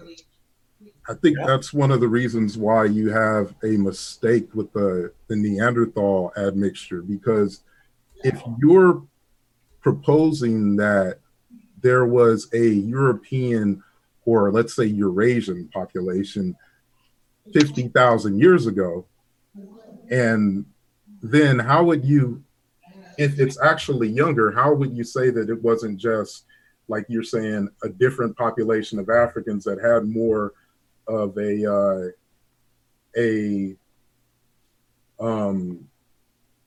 like archaic strain that's similar to Neanderthals and Denisovans that are mixing together, instead of a population that I would argue hadn't materialized yet. There is no European, and Asian is nothing like it is today that long ago. Everything is rolled back into the overall population of humanity. People haven't bottlenecked as much. So to me, that they're getting false positives from that. But I've got other reasons for thinking that the Neanderthal admixture is largely a mistake. But when I see them predicting that it isn't, because they're calculating the admixture is occurring between 80 and 40,000 years ago, I'm like, it would likely occur within Africa, because you don't have those populations yet. And you still have that same type of admixture, because I mean, people, we all share a grip of our genetic structure with other types of humans. But I'm saying the type of admixture, you already have that in Africa with people who are, like, I could show you somebody from 23andMe who's 98% Burundi, like Central African. And he has more Neanderthal variants than he could possibly get from that other 0.2%. Well, see, this is the thing. If I follow you correctly, we have to be careful, because when we're dealing with percentage, the percentage results is only a result of an analysis of the nuclear DNA. That's the autosomal DNA. When people are talking about, like you said, the other percent and the Neanderthal and whatnot and so on, those percentages can tumble down within that autosomal nuclear DNA. But what you start off by saying, when you were talking about haplogroups and things, you were talking about R, and then I believe you mentioned H, and so on and so forth. Those, you know, your DNA can tell at the very least 3 different stories, and those 3 different stories are used together to paint a bigger picture. But I think sometimes we mix and match the different stories and exchange one for the other, and we get confused. Yeah, and part of it is it is a largely odd story, because the ancestor to haplogroup R is extremely rare. I think it's found, I've seen it found in African Americans and Europeans at like 0.2%. So I don't know how accurate that was. It was just one test. Wikipedia has a link where it's found in Negritos in the Philippines. And other than that, you don't find it. So I think it just may be that it's overtaken because of its location. And that's why I use 00 as an example, because it must have been, I would think, in an area where it was just isolated enough, a group of people that were in a part of Africa that wasn't as deep with people. And that's the model I'm talking about is you have a lot more lineages coming out of Africa. It's just they're overtaking each other. And another thing that I noticed is, like with haplogroup C, because I showed that picture, how it's like a tiny bit in West Africa and a tiny bit in Tanzania. It's also found, it's not currently found in Europe, or at least not noted, with maybe a couple exceptions, rare exceptions. But the old Europeans that were found, like Lebranaman and Cheddarman, had haplogroup C. So that might be an example of what's happening in Africa, but in this case, it's happening in Europe, where you have an old lineage that just gets overtaken by successful populations, basically that know farming, know how to train that animal.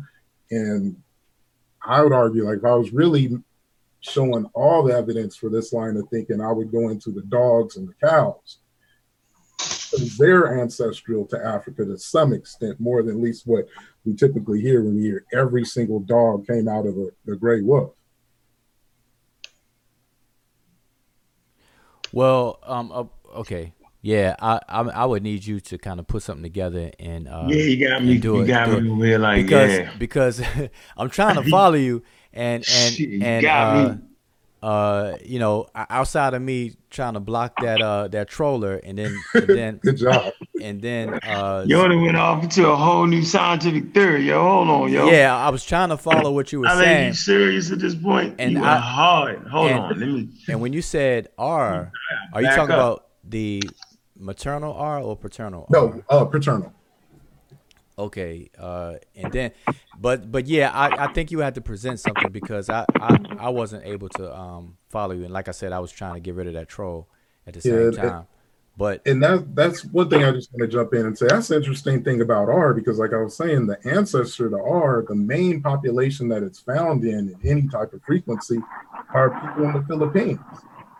So the largest lineage in Europe and a relatively large lineage in Central Africa and North Africa is only, like, the ancestor to it is only found in the Philippines. So see, I don't know where I'm trying to figure out where you're getting at. That's why I said you probably had to present something, because the ancestor to R on the paternal side is P. It's P. Yeah, P. Right. It's found in Negritos in the Philippines, and I've seen one study where it's found in African Americans and European Americans at 0.2. Well, I don't get that, because P, that's the shorthand. So you got because my paternal line is P, and that's West Africa. Maternal or you said paternal. You said paternal, right? Your paternal line is P? Yes. That's rare. And that's West Africa, though. That's rare, though. If that's West Africa, that's another example of something I haven't heard. You teaching now. Well, I want to see that, man, because that you should be able to wait. I said I should be able to compete. No, you should, because you can look at you up there with the Negritos. Putting me with the Negritos. No, wait a minute. I'm going to tell you in a hot second.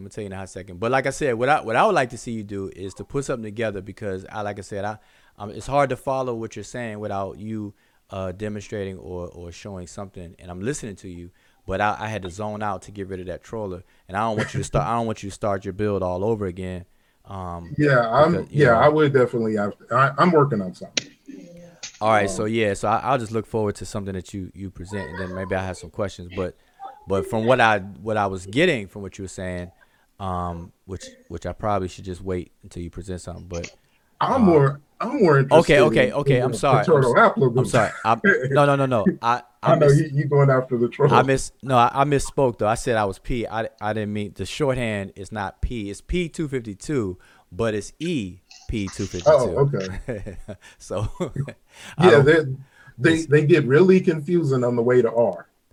Well, I mean, plus you got the shorthand and longhand notations that different people use. So you got the longhand where people talk about E1B1A, E1B1B, and all that kind of stuff. But then you got the shorthand notations. So like the equivalent, like my paternal haplogroup is EP252, and that would be the short way of them notating. But it's an equivalent long a rendition of that. But so when I said P252, I was thinking P, but it's E, P252. Yeah. It's of the E. So yeah, just want to correct that. So don't. Can I ask a question? Don't stick me in the in the Philippines. Can I ask a question? Ask a question real quick. Mm-hmm. So when they say the kid is 99.9999 yours, right? Yeah. That means the most recent. So when they say the kid is 99.999 not yours, that means that 0.01 that these abos is always saying, that's the only way y'all related, and it's so far down the line of lineage, it could have been like, say, 600 years ago y'all was related. Am I right in that type of assessment? Yes and no, but because they say, when we casually talk about these things, like we'll say something like you receive 50% of your DNA from your father, 50% from your mother, but 50% is not exactly 50%, and so what I'm asking is, but they say the kid is 99% yours. Right. That means this kid's related to you the most recent. But when they say 99.999 not yours, that 0.01% is you're related, but it's so far down the line, it could have been like 600 years ago, meaning it's not recent that you're related to this person. No, that's not. They said it is 99.99% yours. No, not yours. Like you did is not. That's what it's saying. Then no matter what you think, you got a less than 1% chance of that not being yours. Pay child. Exactly. That's what it's saying. So that's what they're actually mixing up, is what I'm saying. They mixing up that 1% term. Oh yeah, that's just that. I mean, come on, man. Like, you get different DNA markers. You don't get the exact same from your mother and your father. Well, no one's asking about the same. I'm saying the percentage is more so saying 99% is yours, but when it isn't yours, that's when the 0.1%, that's what they're trying to highlight. And I'm thinking, this is what I'm thinking, that they're interpreting that 0.01% wrong. They're trying to make it as accurate, but it's not in the sense of saying that y'all are related frequently, more recently. Okay. That's what I'm saying. Yeah, I get what you're saying, but this is the thing. What you're describing is not what the abos are using that for. They're talking. Okay. Yeah, they're not like you're talking about something completely different than what they're using that for. When they say 0.1 or 0.01, they're not using it the way that you just said at all whatsoever. Okay. And what you said just now is true, but what they're saying has nothing to do with that. So In other words, your mitochondria, the mitochondria portion of your DNA only represents a very small portion of your overall genome. And so when you test for maternal lineage, you're testing this very small portion of your DNA. So they're interpreting that as, okay, it's only 0.1 or 0.01 accurate, and they're completely wrong. They're completely wrong about that. So what you're talking about is the recent relationship between markers matching. And so when they match 99.9% of those markers, they say, okay, that's definitely your child. And if it's a 99.9 that are no matches, and then at 0.1 that is give or take, like you just said, because ultimately, human beings can trace back. You get this bottlenecking effect the further back you go into history. Once you go, see, the autosomal testing is only good for 5 to 7 generations. And once you go beyond 5, it depends on which company. So the most is 7, but the average is 5. So between 5 and 7 generations, it is so diluted that it becomes negligible. You can't. It's not usable. It's not usable information. So that's what people have to understand. And a generation is 25 years. Am I right? In years, yes, it's 25 years. But when you speak generations, you're talking about lines. So from you, your parents will be one generation, your grandparents will be another one, regardless of the age. But in years is 25 years. But when in genetic talk, generations will be the line. On your parental line, your grandparent line, your great grand, your twice great, and your 3 great, etc. Once you go back, so that's what. Yeah. Once you go back, 500 years. Roughly. Mm-hmm. See, so on Facebook, when you see people post up their percentage from 23andMe or whatever, that's only one result. That's only the autosomal admixture results, and that's only recent ancestry. Like I said, that can only go back 5 to 7 generations. That's it. The what they call deep ancestry is when they test your Y and your MT DNA, your mitochondria and your Y DNA. That's when they could test deep ancestry, when they could go back thousands of years. Oh, got you. Right, so that's totally different. We don't have an estimation of the thousands of years, though. Do we have an approximate, roundabout figure? 2,000 years, 2,500 years? What? No, they could go back. Well, see what they do. They go back to your most recent mutation, so they don't have to go back further than that. So let's say for example, U, the maternal haplogroup U, and all of its subgroups come ultimately out of L. And so if your maternal haplogroup is U, they don't have to go back further than that. They could just say that you had a common ancestor with all the U's at a certain point in time. And they could give the estimate years ago and the geographical location. Hey, good job. Put that number back in there again, yo. Huh? Put the number back in there again. Yeah, well, we got this troll, so I had blocked it. So let it calm down for a second. It's a little kid. It's about past bedtime. We'll put it back in there. Thank you for the teaching, man. I enjoy you guys, man, and thank you very much. I'll probably be linking with you guys shortly. Thank you. Appreciate it. No problem. What's funny, Wuja? I remember we were talking earlier that that nobody will deny the fact that you can get 2 different DNA companies and you take the DNA sample of your brother, right? 2 brothers, a brother and a sister. You take it and they'll come back and say, yes, that person is related to you, that would be your brother, right? No one's denying that. And so maybe let's say you're 13 years older than your brother.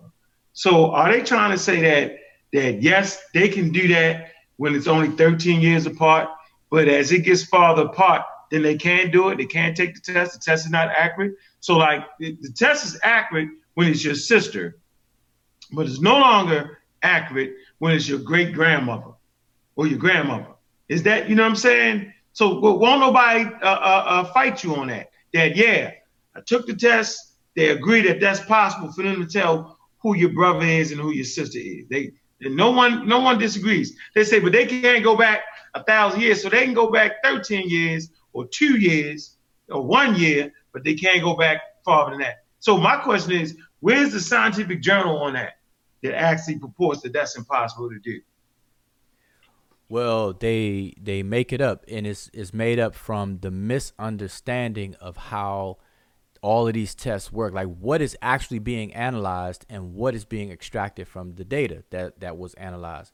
See, a lot of people just don't understand it at all. So you have 3 different major test results from the same. So if you get your DNA sequenced, at the very least, we can tell 3 different stories from your DNA. All right. And so we have 3 different stories. One story is your admixture story, which is the percentages. And what that is telling people is what percentage of your DNA is shared by different genetic populations around the world.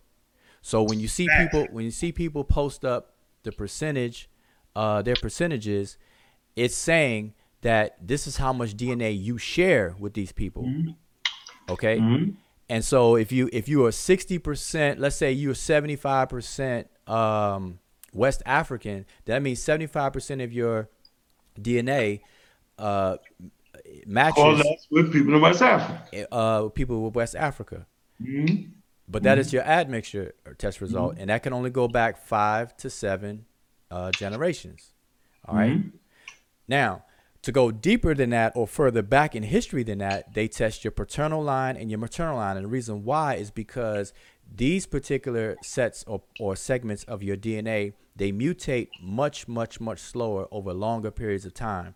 And they're not a result of what's called recombination that takes place when your nuclear DNA passes on, because the 23 chromosomes you get from your mother and the 23 that you get from your father adds up to 50% of each parent. You get 50% from each parent, but you do not get the same 50% among that's spread out through your siblings. So if you have a brother or a sister, you got 50% from your mother and 50% from your father, but your brother or your sister also got 50% from each parent, but not the exact same 50%. Facts.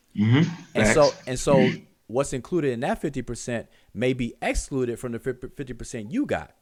Facts. And so this is what makes up this slight difference. So you become a unique, genetically unique entity. Combination of traits. Exactly. So people have to understand. People have to understand that. So, but that's only good and valuable enough back 5 to 7 generations. Now, if we want to go back further, we had to test your paternal and maternal lineage that could take us back 1,000 years, because and everybody connected to that, though. You feel me? I got a question. Would y'all? Yes. Free. What do you think about the difference between SNP and STR? Hold on. Wait. Freeze that.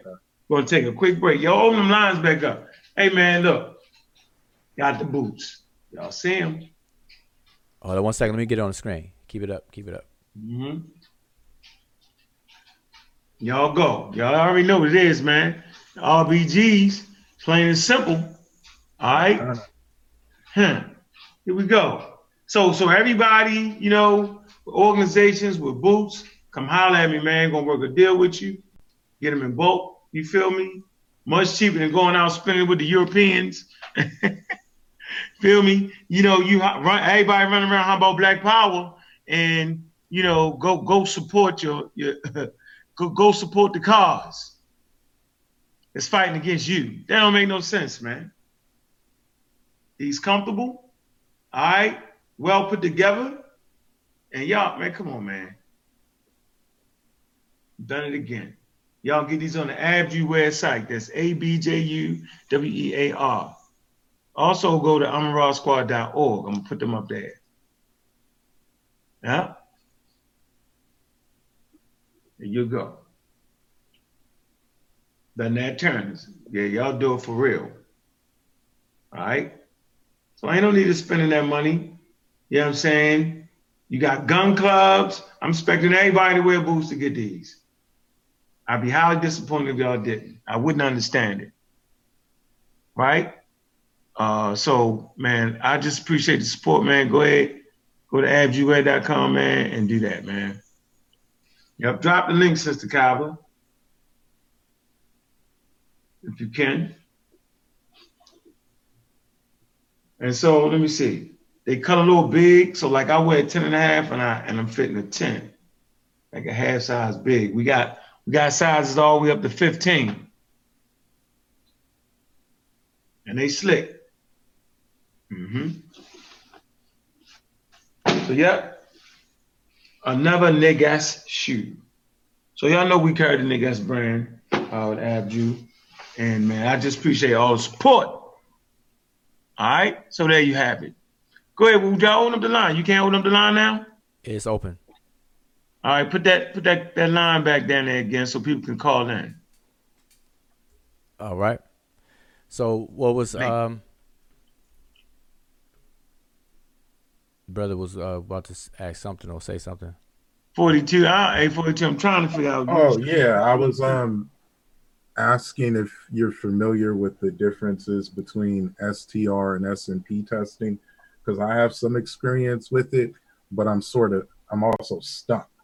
Like I have my understanding is abbreviated. I think it's correct, but that's all I have is an abbreviated understanding that I'm not sure about.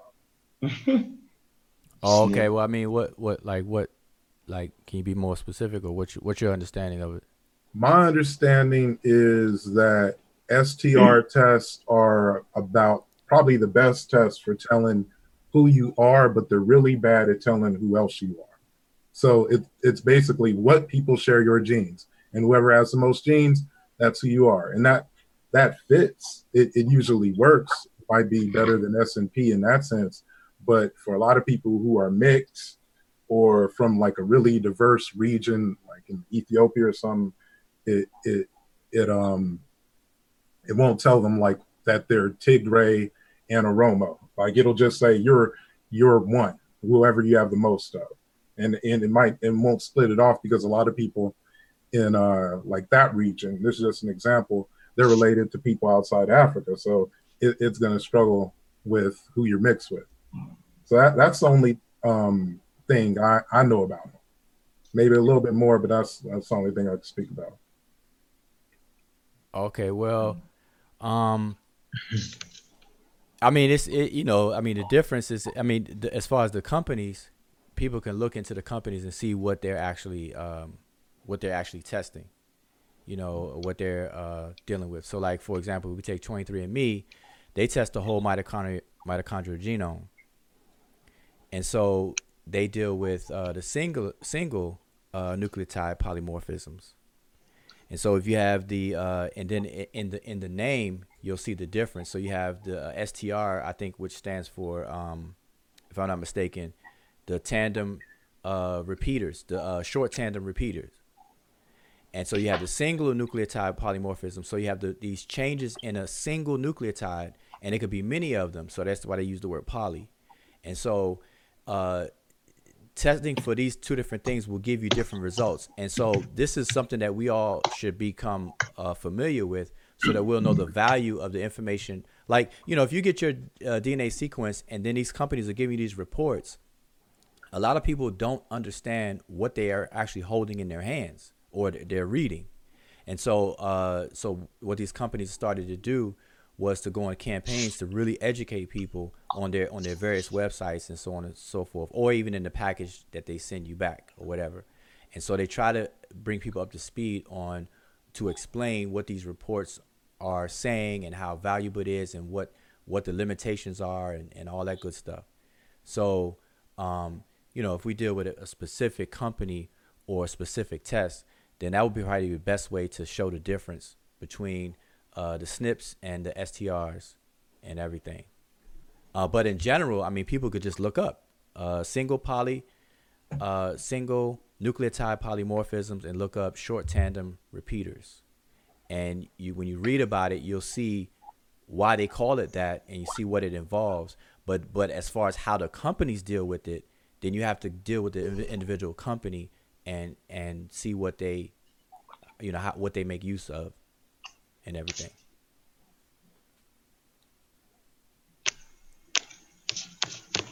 But one thing, I mean, now that gets into some little fine detail. But what people have to really just get a grips of is the three different major stories that your DNA can tell, which is what these companies give, and they're confusing it. They're confusing it. I know the Aboriginal, Native American proponents, they really confuse it. And even when they use the Rick Kittle's video and try to say, 0.1 or 0.01 or whatever the case is, anybody looking at that, even the 60 Minutes host that actually, was talking or commentating on that segment of 60 Minutes that long ago, you could tell that she was confused about it, and she confused it, and it's very misleading. But you wouldn't know that until you get understanding. I think we got another person on the line.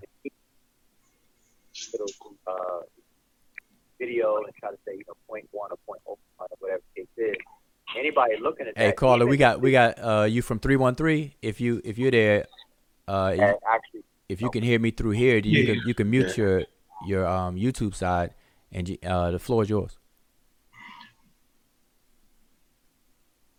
I ain't saying nothing. Get them boots. Go ahead, bro. 313. Hello? Yep, we can hear you. Oh, you can hear me? Yeah. Yep. Oh, hey, how you doing, man? It's Clark Con Jackson calling from Michigan. What's good, bro? By the way of Liberia. Okay. So you in Liberia? Yeah. No, I'm actually here in Michigan. But I was actually born in Liberia. Oh, I got you. By way of, I'm sorry. Yeah, I apologize for that. My question is, I got the first question is Upper Egypt. Norma is from Upper Egypt, if I'm not mistaken, right? That united both Upper and Lower Egypt. Am I kind of right or wrong? Yeah, he's from the south. He's attributed to uniting Upper and Lower Kemet. Yep. Yeah, because I always had some battles with with some cats on YouTube. They say Norma was actually from like the Levant, Middle East. They came down into Africa. Because I see the white crown. Because I was looking, I said the white crown, isn't this usually from Upper? Cause you know what I'm saying? So I always get confused. And when I argue with them, when I have a conversation with them, and I always I'll ask. They say, well, the Nubian and the Egyptian, what you want to call it, or Kemites, they never agree with themselves. I said, but they share similar deity. And I say, also, if I'm not really deep into it, but I kind of understand like the basic. Most of the gods in Egypt, I mean, the deities that represent Egypt, if I'm not mistaken, don't they come from Nubia? Or maybe I'm wrong. Like Asar, Hadru, isn't he from Nubia? Am I right or mistaken for me? Okay, well let's slow down just a little bit. All right. Yeah. All right. First, we have to have an understanding that the Egyptian deities, the Neteru, they're not real people. So exactly. So they don't come from anywhere literally. So when people are saying that they're talking about the concepts or the ideas that these Neteru represent, and whether the people brought them from elsewhere outside of geographical location known as Kemet. And so you do have some deities. You have to remember that Kemet in and of itself is an amalgamation of different African communities coming together and descending upon the Nile.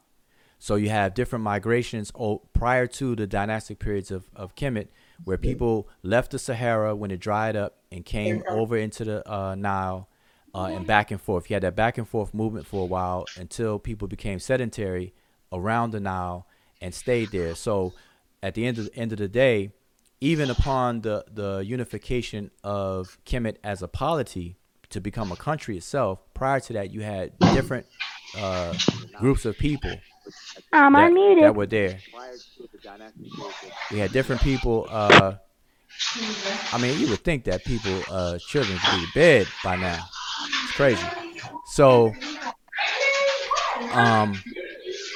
I hear somebody in the background. I don't know what that is. Yeah, that's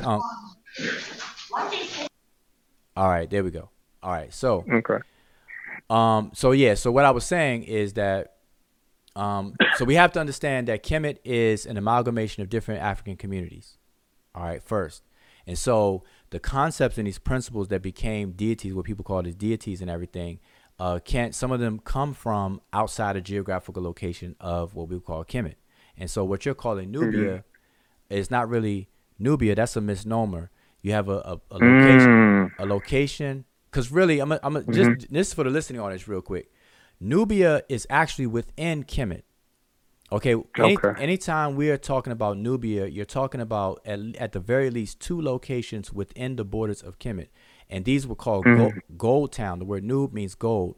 And so 2 locations known today, popularly known as Ombos and Kom Ombo. Both of those cities are in the borders of Kemet.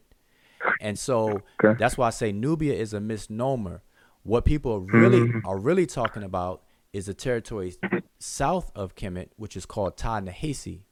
So the Nehisiu, so there are principles and deities that came from that region or came from the people of that region. So I just want to kind of slow it so people get a better picture of that. So you do have Tahisi is where you from that candle, right? With Osar on it. It's like I think it was incense, like an incense burner. Is that what you're talking about? You have to be specific. I'm not sure what incense. I think they say they found an incense burner. Like a candle. I don't know what it was. It showed that Kemet was much older. I mean, it came from the south with this founding of I think it was a candle, or it was I saw on it on I may be mistaken. I forget. You know what I'm saying? It was the burning incense, the burning candle, whatever. Now, you know what I'm talking about? Now, I think I know what you're talking about. I think I know what you're referring to. But it's not a sorry. You're talking about there was a king, an enthroned king that's on there with the hedge crown, the white crown. Yes, sir. That's what you're referring to? Yep. Okay, right. Yes. Okay. Right. Yeah, I was asking. That's the location. They is that where's it called Tasseti, right? Is that where they found that? That's all I was asking. Is that the location? That they found that Haruk, the king at that time, symbol that was on that candle, or I don't know. You know what I'm talking about, though, right? On that little. I believe I do. If you knew the name of it, then we could be specific. But I believe I know what you're talking about. If you're talking about the old artifact where you have the enthroned king on it, and it's pretty damaged, but you can, people have reproduced it in terms of drawings and stuff. If you're talking about that, yes, sir. Yep. Then yes. So you're talking about the but yes, but you're saying Tasseti. I didn't say Tasseti. I said Ta-Nehisi. But you do have you do have a Tasseti as well, and Tasseti will be the southernmost nome of Kemet itself. So Tasseti was a region the further south of Nome. So again, so and the reason why I'm bringing this up and I'm being kind of a stickler with it is because what people try to do today is they want to pit what they're calling Nubia and Kush against Kemet, not as in an opposition or bad thing, but they want to say that Kush and Nubia are the parents or grandparents of Kemet, and then people want to focus on Kush and Nubia because there's a lot of focus on Kemet. But then when you actually go into Kush and Nubia and you compare the records between those regions and Kemet, Kemet far surpasses that in terms of available attested data and artifacts and so on and so forth. So what people tend to do, they tend to use that as an excuse not to study, because if you want to study Kush and Nubia, there's not much literature and documentation left behind that survived today to actually study. So it becomes an easier route, an easier thing, and then people start to speculate and make up things. And so, to eliminate that, if we become very, very detailed, what a lot of people are trying to do, they really can't do, because what they think they're talking about, they're still talking about Kemet. That's why I say Nubia is really in Kemet. Nubians are really Egyptians, because Kom Ombo and Ombos is within the borders of Kemet. Even Ta Seti is within the borders of Kemet. Okay, now. Hey, Woo, we're at about 2 hours and something, yo. All right. We don't want to, you know what I'm saying? Okay, so yeah, this will be the last caller. So you had one more thing to say. So we're not gonna take any more new ones. But go ahead. Now, you know how European history, when you talk about the Vandals, you're talking about so forth and so forth. When the Anglo and the Saxon, they never had a written script. I think I'm right. I'm right about that, right? Pretty much. I'm not familiar with you said the Vandals.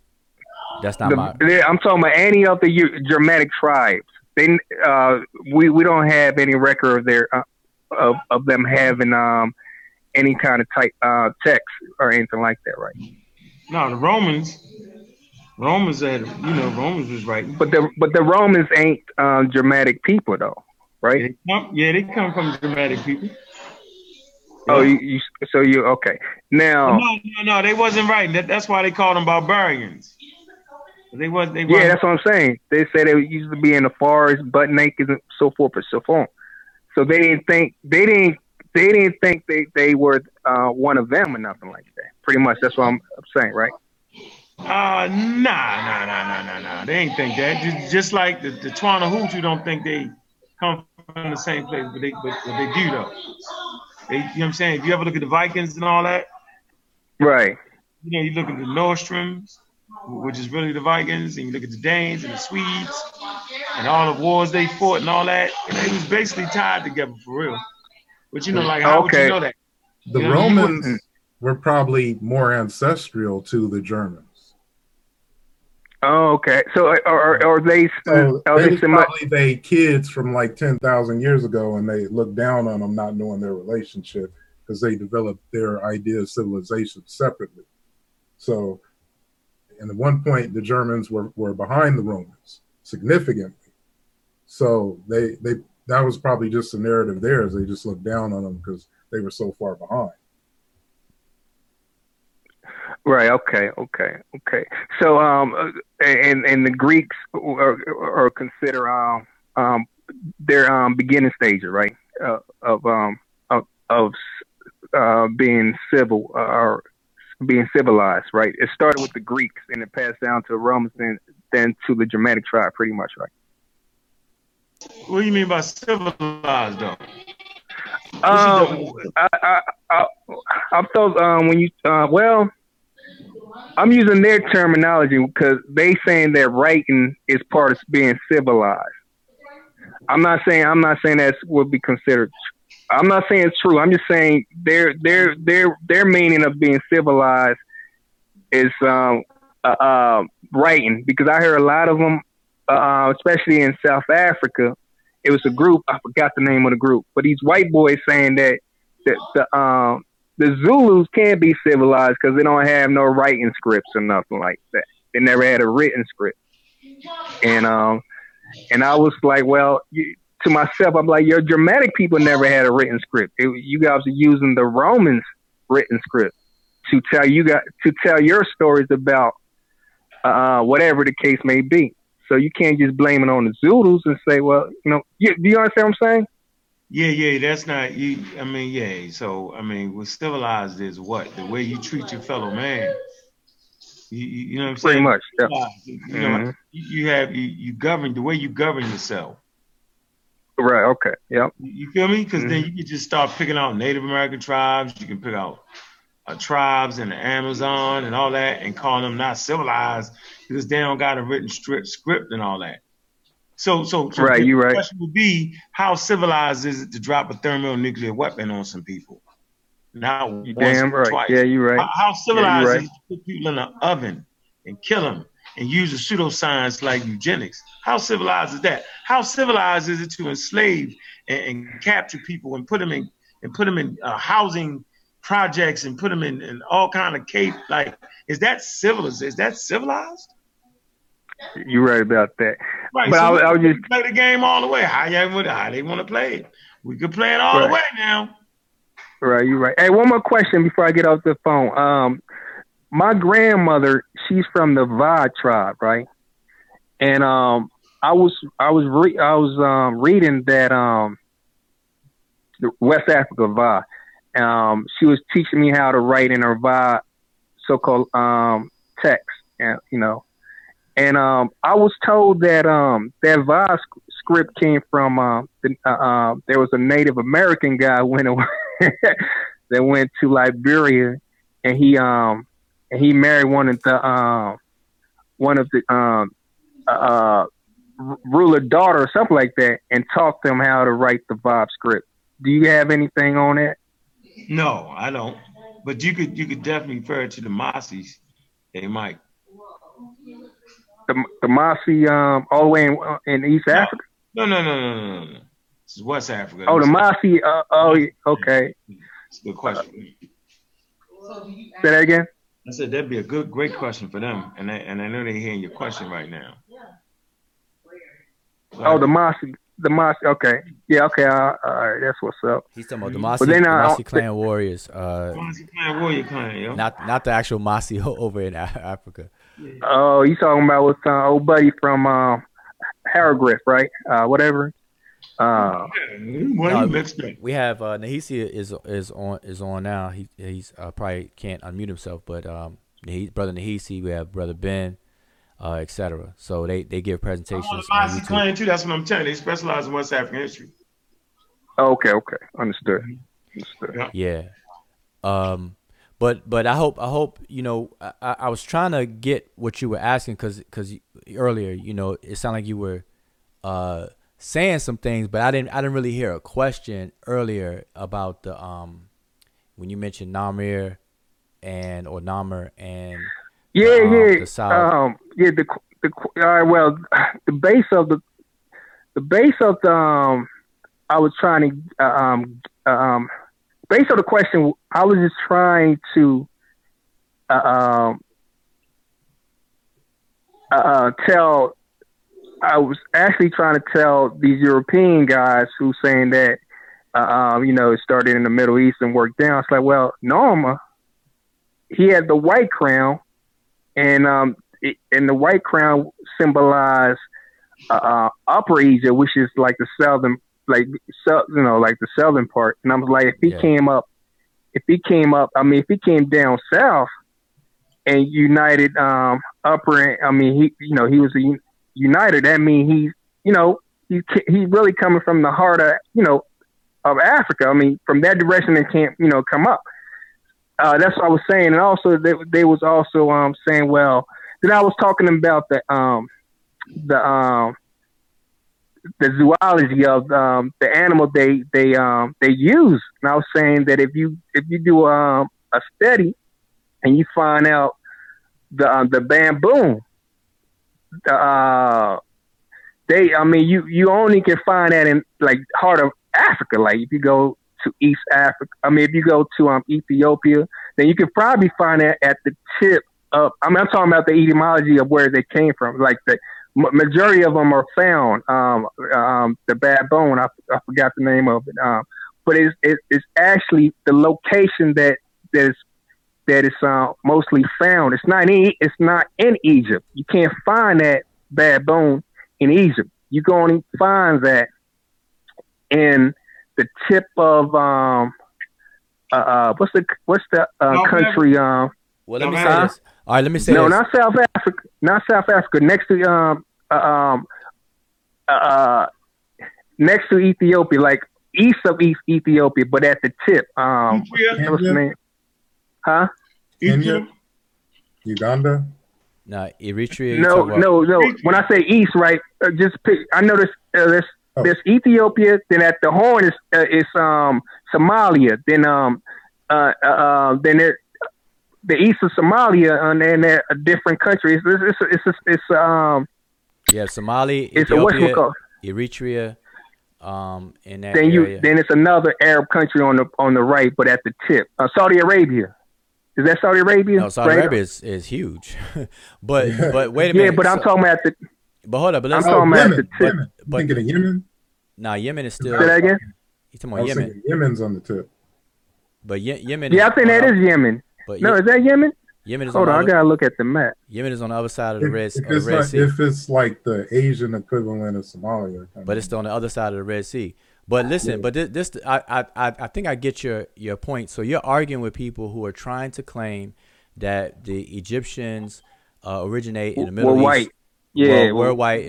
Right. Now I'm gonna tell you that is a very old argument that has been refuted time and time again.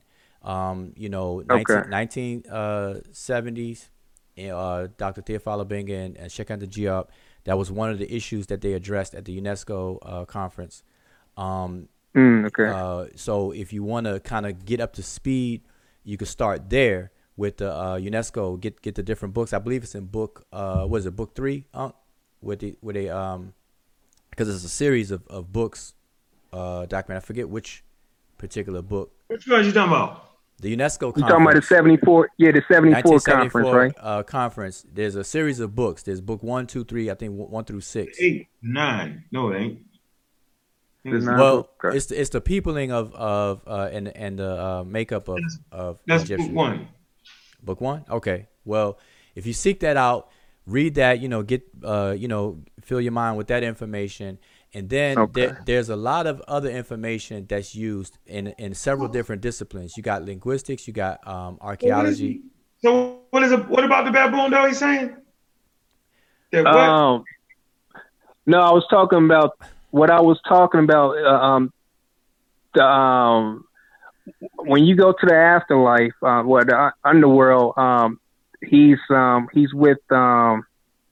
Is that Jehudi? The baboon. I forgot the name of the name. Was it? Well, see, I was trying to help you out because it's not. That's what I'm saying. That question, because your whole point is to argue against this foreign origin of the Egyptians, that they're not African, they're from either Middle East or some European or some West Asian people. And I'm saying that there's so many things that will refute that.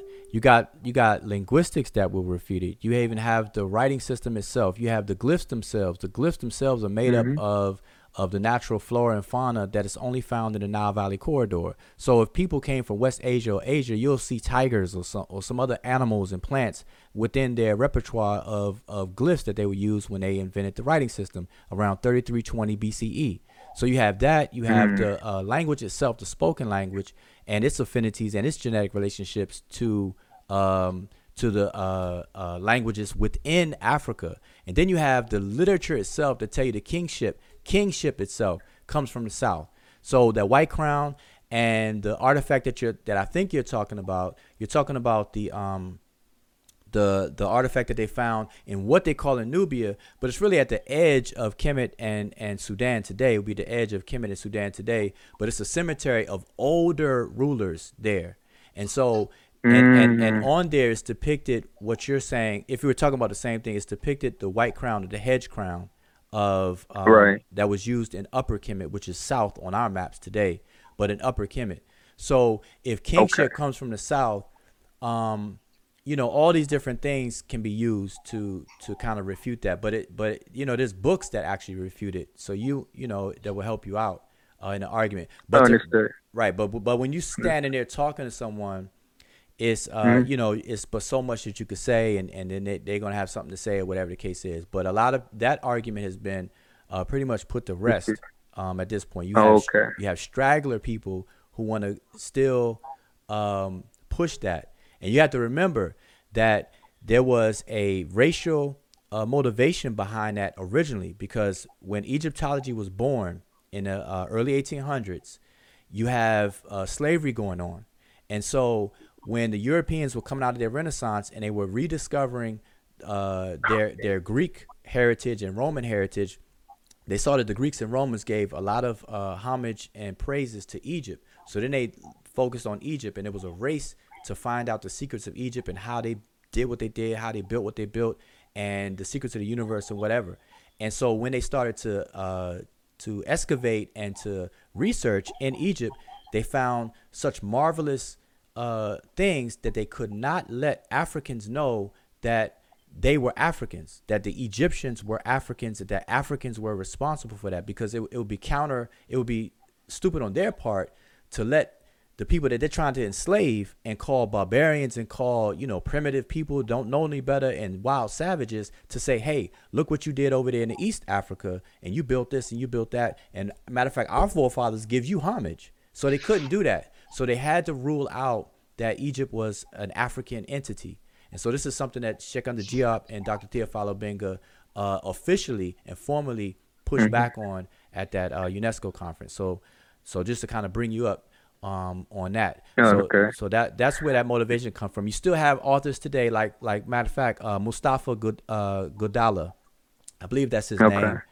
He wrote a book. I may be pronouncing his name wrong, but Mustafa Godala wrote a book, and if you, I have it somewhere, but if you actually look in his book, and that's a modern book, and a lot of people use it. A lot of people today use it. But even on the early pages, I think the first 15 pages or 19 so pages, he says that the origins of the Egyptians are Caucasians, which is crazy. And a lot of people in the African American community and even African centered teachers or whatever will use his works, not knowing that that's his position. That's what he wrote in his book. So we have to be careful, but just give you a few things to kind of put your eyes on, so you be equipped to have these conversations with whoever you're debating with. Before I get off, the general contractor at it again with you and Sa and Amos. Shaka Amos. He's on. I said he throwing some shots. He throwing shots at you, you guys, man, on his channel. What do you say? Well, he was actually attacking what's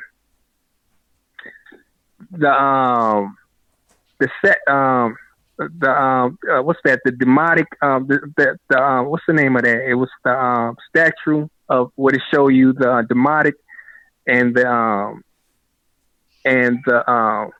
Greek writing, but on top is supposedly Rosetta Stone. Rosetta Stone. Yeah, he was. Yeah, the Rosetta Stone. Damn, and he was saying that the writing, the carving, is not deep enough. I mean, it's just laying there. He says it's a fake. He calling it a fake, and he was going over Sinnet and Amos, Shaka Amos stating, he say something, I don't know what he say. He say something bad about you, but the only thing I can remember was he was talking about Sinetta and Shaka Amos. It was a picture of this guy having the same haircut. It was a cartoon figure like of Shaka with the ponytail, and it was supposedly another Egyptian guy giving the dude head, and he said that's Sinetta and Shaka almost don't gay thing or whatever the case may be. But yeah, he's at it again. He's saying that the metal net has not been deciphered, and you guys are doing your ancestor wrong by saying that. You listen to white European. He going hard on it. He going hard on it. That's some old shit. This is a brand new one. He been throwing some old videos up I forgot the name of. But yeah, that's a new video. This ain't something old. But he on his channel now. He got a lot of I don't know, him and Sinetta agreed for him to grab some of the videos that was on Sinetta old channel and shit like that. But he got some of them posted on his channel. But his new thing when he's talking about it's about you guys is brand new. I could tell you real quick which one. Okay, let me just say something. I'm gonna say something real quick. The book that you see on the screen right now, that everybody can see right there, this is the book that got SETI shook. SETI cannot refute this book. We wrote this book prior to the so-called debate that was supposed to go down between SETI and Young Pharaoh and the Amon-Ra squad about that particular subject of this Medu Neter not being deciphered. We wrote this book prior to that event. And this book to this very day can't nobody refute it. And I will tell SETI to put some money down if he can refute this book. So we wrote this book, and this is the book that got him shook. So he could talk all he wants to around it, but he cannot refute anything in this book because SETI and Young Pharaoh get their information, or they're repeating what Professor Walter Williams put in his book. Yeah. Mm-hmm. I believe it's the African origin or historical origins of Christianity, and he did one about Islam. In the appendix of those books is what Professor Walter Williams made some certain claims. So we go through those claims step by step, and we did this book in part 1 and part 2. Part 1 is educating people on how the writing system works and how it maps to the language, and then in part 2 we go step by step, point for point on all of the claims that are being made. Every single thing that SETI says has already been taken care of. So he's rehashing old things, and it's really irrelevant at this point until somebody can address this book. The name of the video is called "False Teaching of the Medu Neter," Part 1, SETI and Young Pharaoh. It's a brand new one. That's the name of it.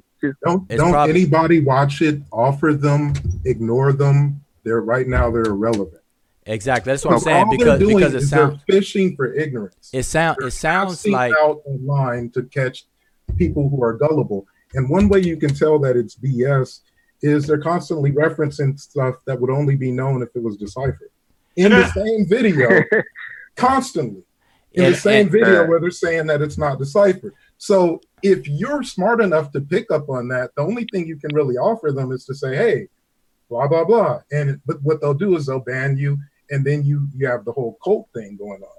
And that's just what we've become. We got some tribal cult leaders, like it's the fallout of a war or something. Yeah, and I just want to say again, the video, even though you're saying it's a new video, it's actually old information. Okay. It's old. He recently probably put it back up because I think his channel, he has some issues with his channel or whatever the case is. But my whole point is that all of those things were already addressed, and that's why we put it in the book format so that we won't have to keep rehashing these things over and over again. So check this out, man. I might go watch it just to get re-mad again.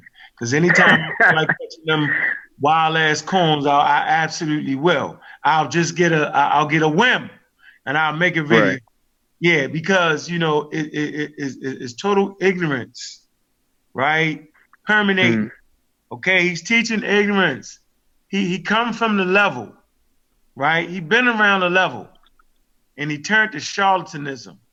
He's a charlatan in our community, both of them. Plain and simple. Now they want to teach African spirituality. You know what I'm saying? How you going to teach African spirituality? You know what I'm saying? Like, you don't even know. How you going to talk about Medu Neter? It's not deep enough. Where's that at? Who taught you that? Who told you that there's a certain inch that the Medu Neter had to be inscribed inside of? Like, really, where's this coming from?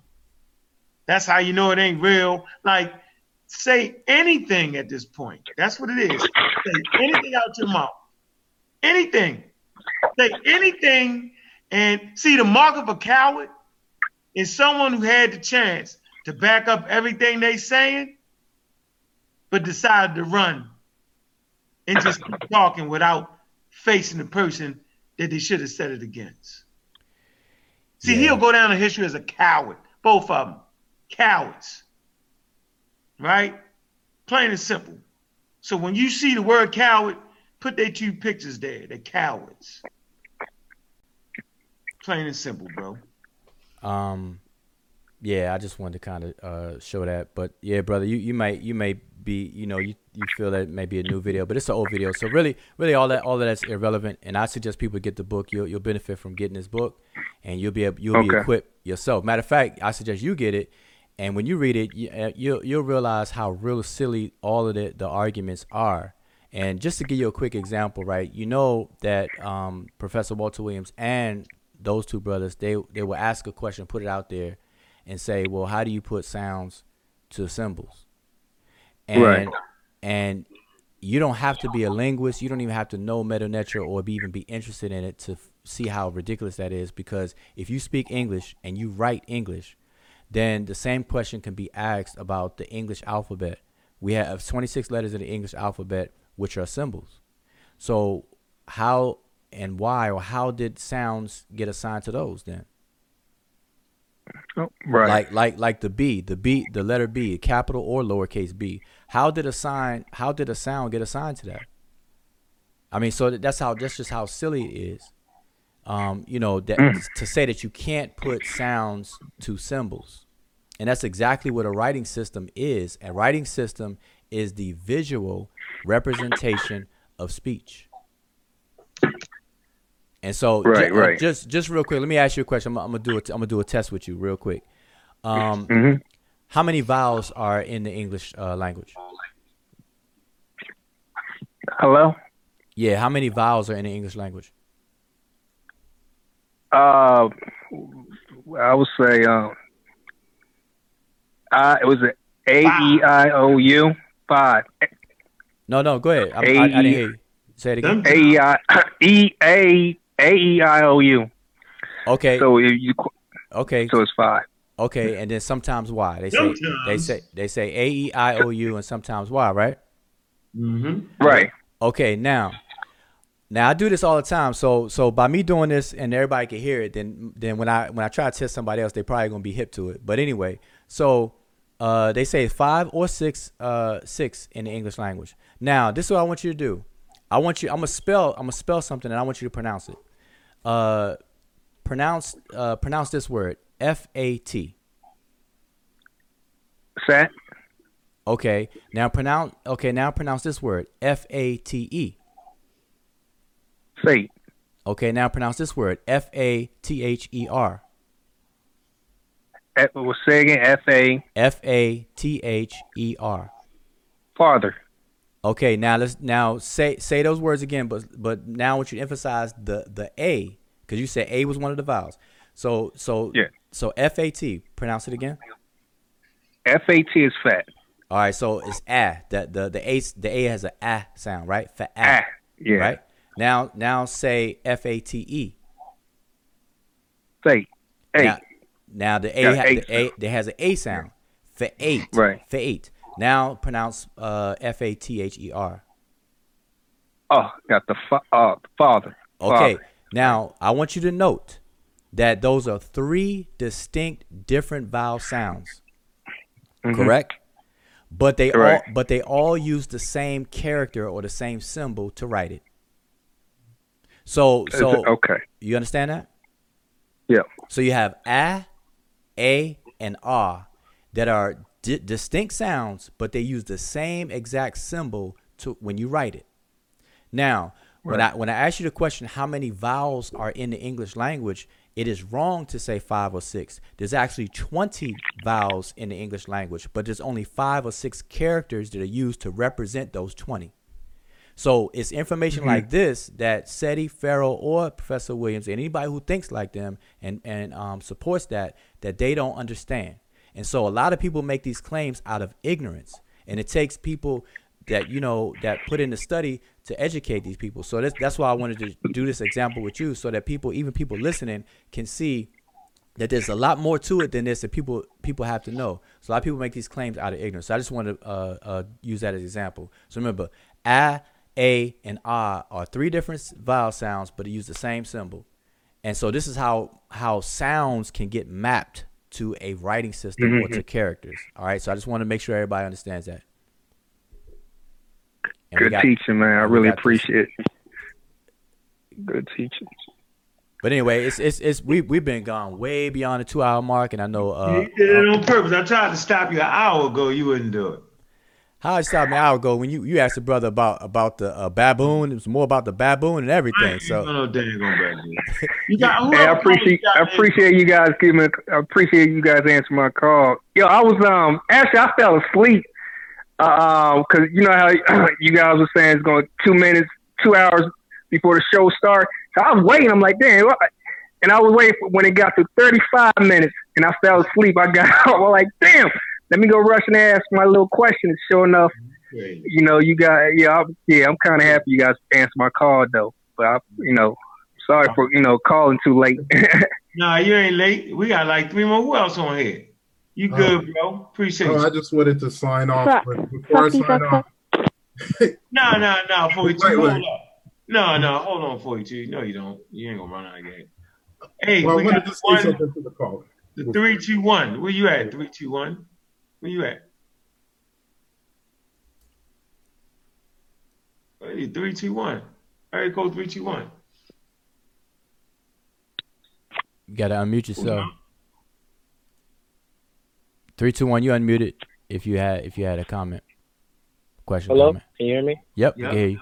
What's your question? Oh, okay. How y'all doing? All right. Good.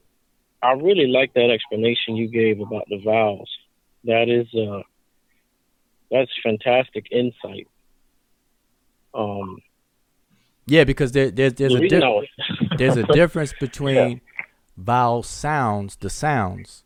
The phonology of a language is something that people need to become a little bit more familiar with, and it's distinct sounds, even though it's the same character. Because I even see somebody in the chat say it don't mean more sounds or whatever. These are distinct vowel sounds, and they use the same character to write it because of the closeness of the sounds. And so it's only 5 to 6 characters that are used in the English language, in the English writing system, which is really from Latin script to represent these different sounds.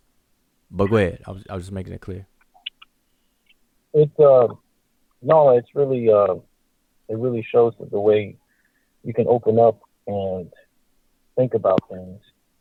And I think that's really good, encouraging people to think a little bit harder or a little bit more on things that are just right in front of them. My eyes got opened a little bit ago to this, the whole thing about ideologies and belief systems, and that, you don't have to subscribe to just, one way of thinking. And for the longest time, that's just how I just came up with this. You think about things just one way. And just hearing you say that is just another example of you can think about things in another way and truly appreciate it from all kinds of angles. Do you think that there are certain either religious groups or ideologies that just get a free pass when it comes to things that need to be changed or just shouldn't be practiced, but they just continue on anyway and nobody says nothing about it? Well, it kind of depends on the company you keep, because if you live in the Bible Belt, then a lot of people are influenced by the Bible, and sometimes people don't feel like, in the day-to-day living, you don't feel like having an argument and debate with people every day. So sometimes you just have this unwritten rule that you agree to disagree, as people would say, or how you have family members that don't believe as you believe, or whatever, and you go to the house and you have family reunions. As long as they don't bring up the topic of religion or their beliefs, everything is all good. Yeah. And then some people, you just let them have it, so to that sense, that what you just described does happen, but that has to change. Go ahead. I feel like there's certain cults that kind of pass themselves off as like mainstream religions that people I think people by and large give a little bit more on their tolerance level if you hear them say they're a certain religion. Mm-hmm. But You know what I mean? Like you just give a little, you just give them that. Oh, don't worry, they that, so you could just give them that. But when it's family and stuff, I feel like that should supersede your ideologies or whatever. If your religion is telling you that you need to cut off families, they don't think the way you think. You know, I feel like that should be a warning bell for you to go, you know what? I don't know that I should do that. Why am I cutting off my blood and the people that care about me for your people and what, you know what I mean, to help y'all out? I just don't understand that people can just do that. It's called religion. It's called religion. It's called religion and cult-like behavior. Okay. And so, you know, that it ain't right. That past you talking about. It ain't right. Yeah, that pass you talking about, they really don't get a pass because nature don't give passes. Well, tell me how people can just, you go up to a bus stop and you see them people with the magazines and they got their cart there or whatever and they got the magazines. They just sit there, right? They sit there all day. You don't know that lady or that man hadn't talked to their son in about 15 years because they just don't want to do that religion. Right, and he don't know what's going on in the next generation's family life. You know what I mean? Because they didn't cut it off. Because that's what their religion. Yeah, that's why they call it a cult, though. Right. Well, they over here trying to get people to get into that, and all that seems to do is break up families and cause all this drama. But they out there doing that. I don't know, man. It's like. But you were saying why they get a pass, though. I feel like you just want to shake somebody. You know what I mean? So say, hey, man, what are you doing? Yeah, then you'll be like a cult if you start doing that. You can't shake people, man. So watch this. So I'm saying you think no one gets a pass in nature. So the fact of the matter that you have allowed your family to be broken apart based off your beliefs, then that's consequences to that. You know what I'm saying? You won't be around your children raising them, or you know what I'm saying? You won't be around your mother or your father, your brother. I feel like it's more than just, dude. I feel like it's more than just, you know, oh, you're missing out on family, because there's other beliefs that these people have. Like there's people dying every day in the hospital because they don't want to do what the doctors tell them to do. Oh, that don't flow with what they said I'm allowed to do. You can't do that procedure on me. You know you're gonna die, right? Oh, well, you know, I'm going to just be in paradise when I die, because I'm not going to. You got people that care about you over here. You know what I'm saying? They're making them decisions for these little kids. That's your choice, though. That's your choice as a human.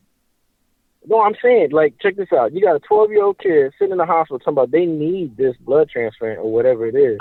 And the parent making the call for them talking about something, well, that's not part of our. That's their choice. That's their children. But that kid got a life, too. You mean tell me he can't. You know, I don't think it's right.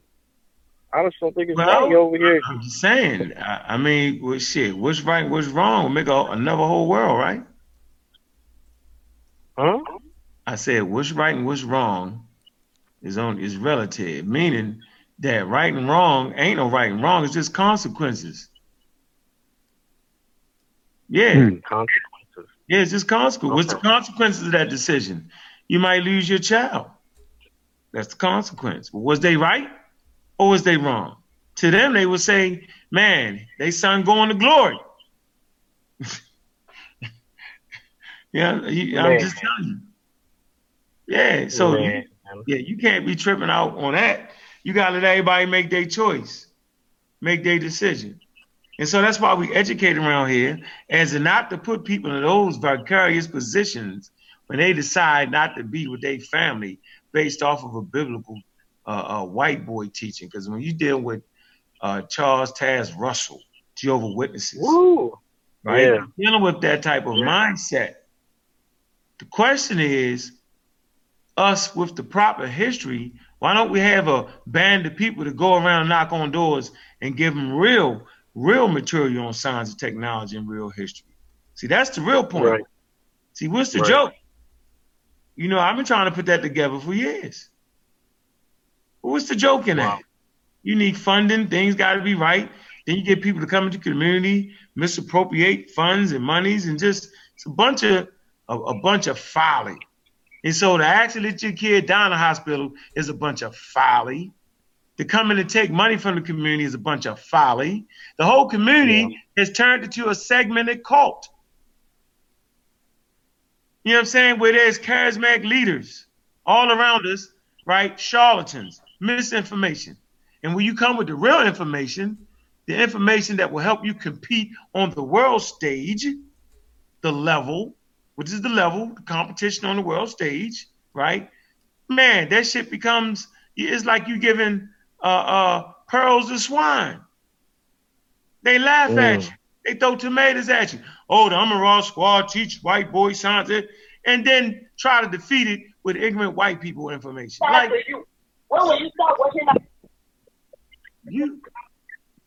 is that somebody talking or somebody doing a thing, Wuja? Nah, we got rid of the troll. I think somebody unmuted.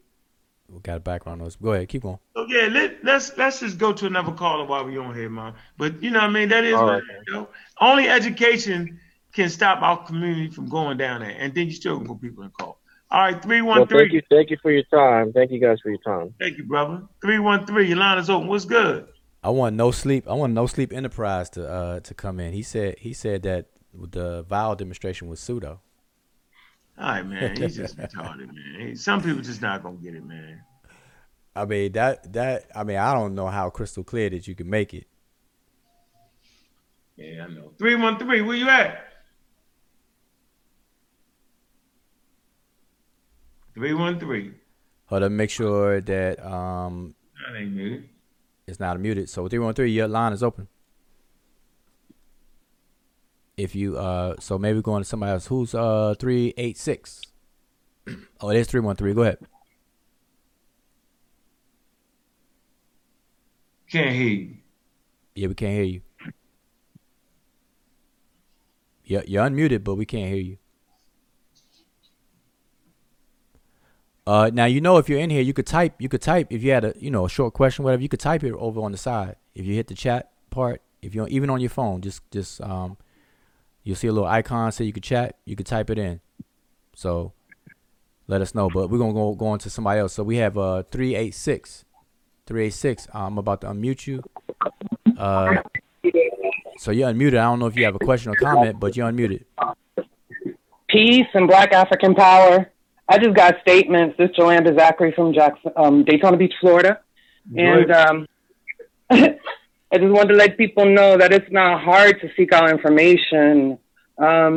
If you got to start with Google. If you have a question, put in the Google and go find out, and then go from the references there. If you don't have books, if that's too hard for you, then follow people who have great scholarship like Waju and Ankh, Amaraskwa, Masi Warrior Clan. And they have archives of information and videos that you can follow that will answer all these questions, because we be going in circles. And the reason why I say this, because I get a lot of flack from people like, why you deal with that debate? Oh, that's not necessary. Some of it is necessary. It's necessary to get our minds right so we can move right. You know, we can't be divisive on this Abo thing, on the religion thing. Like, if you believe in African centeredness, if you believe in an African ideology, then that's what it is. Learn as much as we can about that as we progress and learn more about other cultures, other things, our culture. But, you know, scientific theory is fact. And, you know, for now, until things change, and understand that. And as I've been taught, us as a people, we're not going to move further. We're not going to evolve if we don't get with STEM. And that means science, technology, engineering, and mathematics, which Africans are the progenitors of those disciplines. And that's all I really have to say. We just got to, you know, seek knowledge and seek truth and knowledge and, you know, do better. With that, take what you know and go into your own communities and do something with it. I'm going to be learning the Sesh Meta Nature because I want to be able to teach that in our summer and after school programs for youth, so we can start early. A lot of the issues that we're having, like when we're commenting and saying people are slow and whatnot, well, that just goes to show the how can I say, my apologies. That goes to show what our school system is about. So that's why I'm a constant advocate of African-centered homeschooling. And the majority of the people that I follow on Facebook or I'm friends with are into that in some type of way because, you know, African homeschooling education is our liberation. At least that's what it's going to be. If we want to combat some of this pseudo mess, if we want to combat some of this misinformation, it will have to start early. If we want to see our children have a better grasp on genetics and technology and the scientific method, it's got to start earlier. So that's all I really have to say to the chat. It's always a pleasure to learn from great minds who are meticulous, who are accurate, who are about truth and fact. So, you know, once someone touches me with energy that they're on that level, I just follow them. Ini Harad Kalafani, Sean, like I met him through Chief X. And it's like every time I met another person. I follow people who are about intellect. I follow people who are about proper information and proper method. And, you know, if you fell off, then, you know, get back up, pick up a book and, you know, just retrain or re-educate yourself. It's okay. I'm just saying that's what we got to do. So that's all I really have to say. Don't forget, besides us being on Facebook, let's do some, and on these live chats, make sure that you're going out doing work in the community, which lots of us do. So I also, hey, when people say, oh, y'all can debate and do all this, but y'all don't do nothing in community, man, go to these people's pages. You know, Sean does a lot, Waju does a lot, they do stuff, Garfield does stuff. So don't think that these people are just on here just to show their face and get likes. Like, they actually care about our progression, our liberation. And this is what it's about. And this is like family, and that's who I follow, because that's what I'm going to be pushing where I'm at. I'm in Daytona Beach, Florida, and that's what I push. Everybody here know me. Black Power Link Up is what I do. I try to link up with anybody in this state so we can get it going here, and then we do it bigger and bigger and bigger. But it's steps to it, and it's a method to it, and we just got to get on page to do that. Yeah. So, what's your name again, sis? Julanda. I know I sound like a white girl, but I'm geeky as a motherfucker. I already know. I put my disclaimer in that chat earlier, so that y'all don't play with it. See, the thing is, my granny was born in 1918 from Georgia. She was from Georgia. Her parents were from South Carolina. I've always been told that we were Geechee. I've always been told that we were African. But we had this discussion before, like, especially in Florida, and this is the reason why a lot of people try to identify with being Indian, because anything outside of African was more acceptable. You get what I'm saying?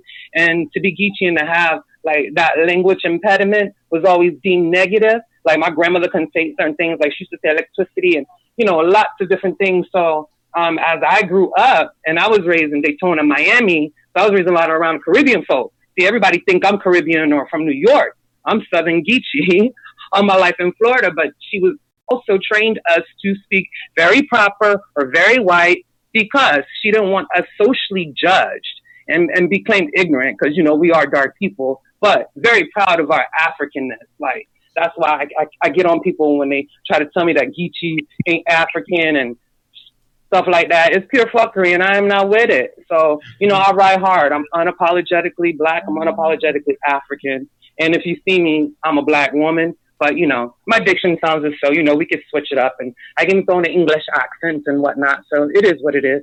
But peace and Black African power. Alafia to you all. Abibi Efodie. I love you all. And thank you for having me. I'm out.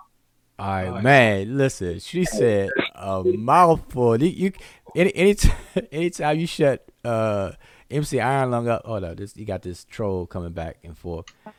Yeah, I like to go down to Florida. If you get together about 10 people, I come down to Florida. Yeah, I was gonna ask the sister. She got off too quick. I was gonna ask her if she planned on coming to Georgia, because that's the kind of energy, you know, that, you know, we need to corral behind and let that be contagious.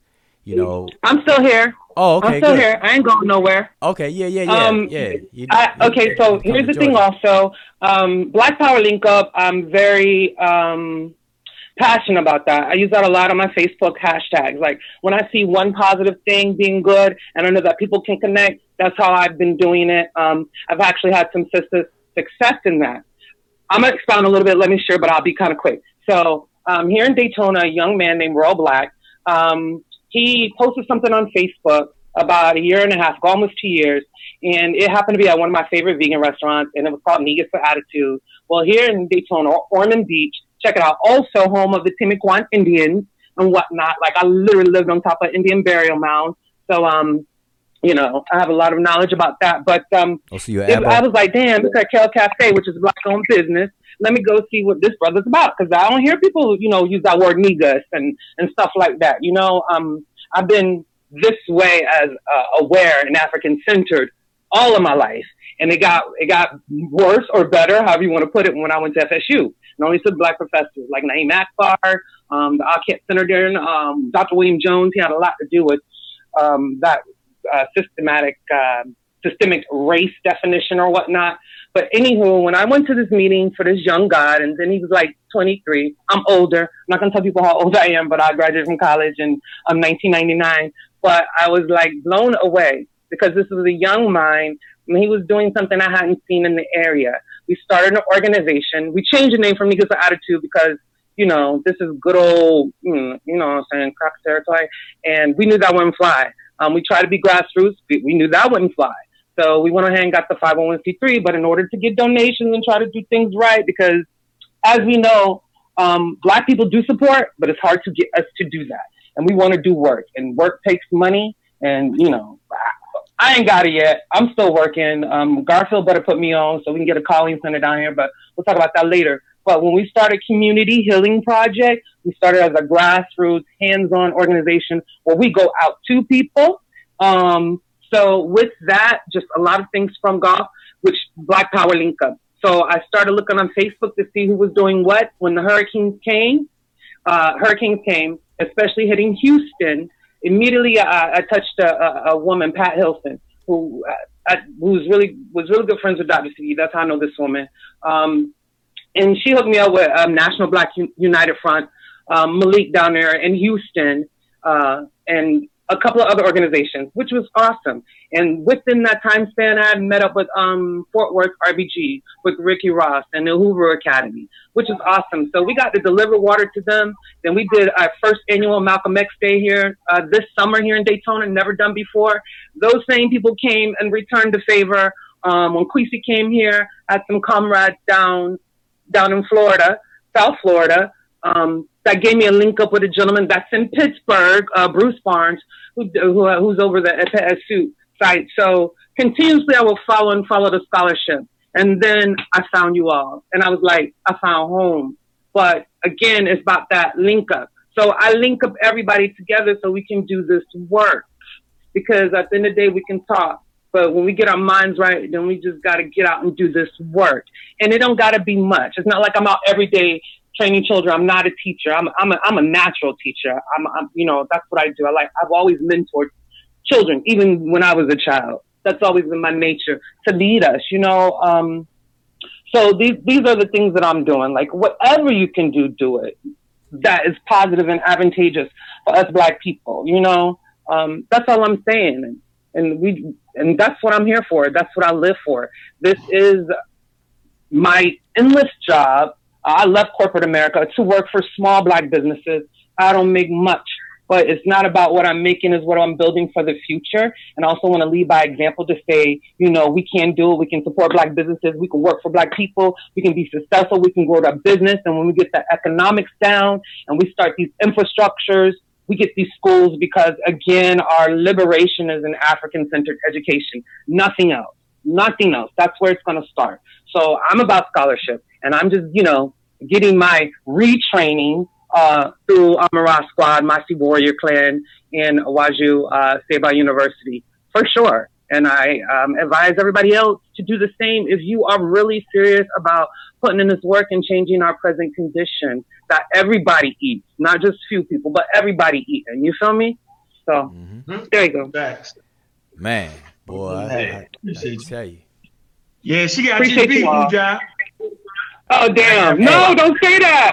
Not yet, not yet. I gotta learn that sesh first. I got the minor literals down though. You should see me. I be having people quiz me and everything. You know, I ain't looked at it in a couple of days, so don't ask me no questions. But yeah, I'm be ready. I'm be teaching what you Waju sometimes. Oh no, hey, listen. I like the energy, and anytime that you can wake Unc back up to kick in fifth gear on a hangout, then you definitely a powerful person. Cause look, Unc was about to fall asleep on everybody, and a second ago. Now he wide awake. Look at him. See, straight.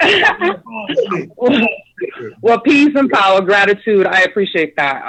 I grant all that to you all. You got what I'm saying? So it gives me new life. Like, you know, our individual personal lives may not always be pretty, and maybe some struggle. I struggle, and I've suffered for a couple of years on little things, but that's not what I dwell on. So in that, and let me tell you, with Community Healing Project, I stepped away from corporate America, and I wasn't even working. So people go, "Oh, you need to get yourself right. Well, my mind's right. That's all I knew. My mind was right. So I'm not just going to sit around and do nothing. You feel me? So when I wasn't working, I did everything that the organization needed when everybody else was at work. You feel me? So that's how it worked, and it just grew. And actually through that, I met the person I work for now, which is a young black woman, has her own black business. Y'all come to Daytona Beach. You got to go to Little Mama's Kitchen. It is soul food, but because of me, she has implemented some vegetarian, vegan things on the menu because I believe in about eating healthy. And no, I'm not no skinny girl, but if anybody want to race me in swimming or you want to go sailing or canoeing, I got that shit. That's another thing. I'm getting sick and tired of people talking about the damn current. So this is what y'all need to ask them. If anybody that wants to like go ham on the ABBA when they talk about the ocean currents and how they came over here, ask them, have they ever been sailing? And ask them how they determine how you find a fucking current in the ocean. They can't tell you that. You understand what I'm saying? So that's simple. How you locate the current in the ocean to catch it, to get way over here? First of all, like that's just real simple common sense. I was certified sailing at 13. You know, being around these white people, I got to do a lot of things. Plus, I was an avid swimmer. So I understand about that. And we don't go to the river. And it wasn't ocean sailing, it was just on lake, big lake. That's why I understand this idea that, you know, everybody's, oh, they had big boats. I'm like, do you know how big the Nile is?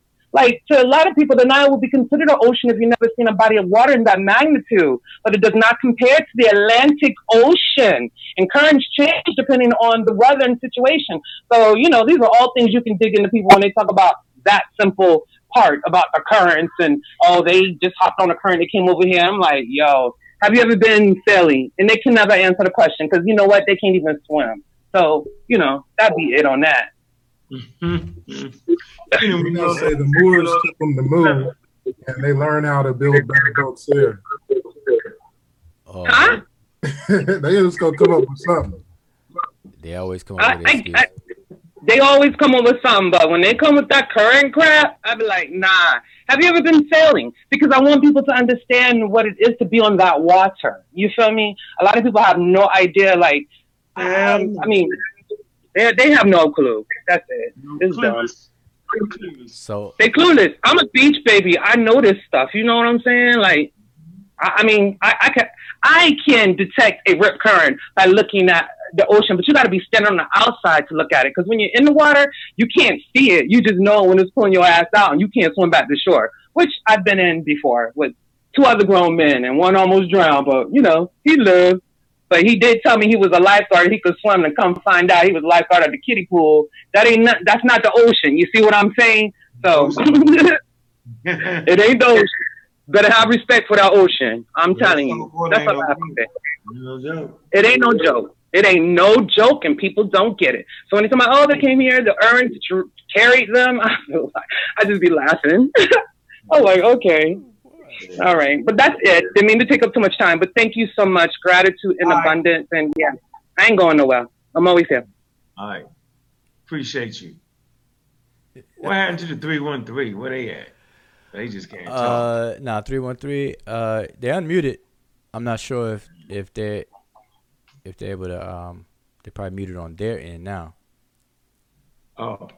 And we have 706. Oh, that's Nahisi. We have 42 on. So in the chat, real quick, I did see a couple people say that you couldn't get in, but I had opened it back up and nobody came in. So they didn't want to get in. Come on, man. You know, I thought we were gonna try to close it out, but hey, we can. Sleep is for the weak.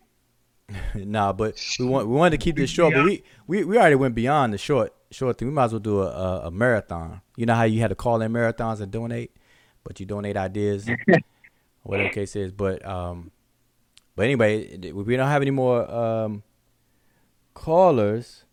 Who it was? American Indian Council. Like, what the hell? Come on. All right, so let's read some of these comments. So let's see what's going on in the comments. I mean, Indian cowboy, Indian. You call in. Go ahead, beat you up for 5 minutes. Where you at? Get beat up.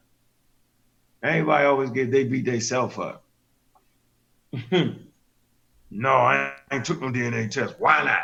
What's the consensus of the Indian population? Y'all just don't want to take it, huh? If it ain't nothing, if it ain't real, just take it.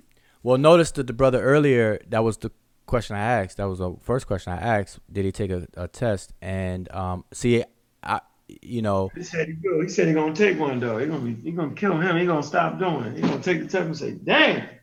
Well, but I wanted everybody to be on notice that when you ask the question, that they never answer it like straight out first. They always have a build first and then answer the question. He said no though. He said no. He did say no. He said no. Yes, he said I heard him. He definitely said no, but he said no after he tried to qualify it by giving false information about the 0.01, 0.1 and stuff like that. And so we have to be mindful of that. You know, it doesn't. I heard him work. say no early though, John. I swear, I think he did. No, you could play it back. He didn't, because I'm tentative. I was tentatively listening because So he lied. it's a simple Said he question. did basically. No. He did answer though. He did answer after the fact. He answered after he gave a build. If you ask, if you right for it. Listen, if you ask me how old I am, I'm gonna tell you my age and then I'll explain something or whatever. I'm not gonna give you a 5-minute rant and then answer the question. But I think we got 313 on. We should be able to hear you. Area code 313. Oh, hey, my fault. I apologize for that. Hey, let me ask you a question. You know, you were saying that we have there's new evidence saying the ancient Egyptians were African people, whatnot.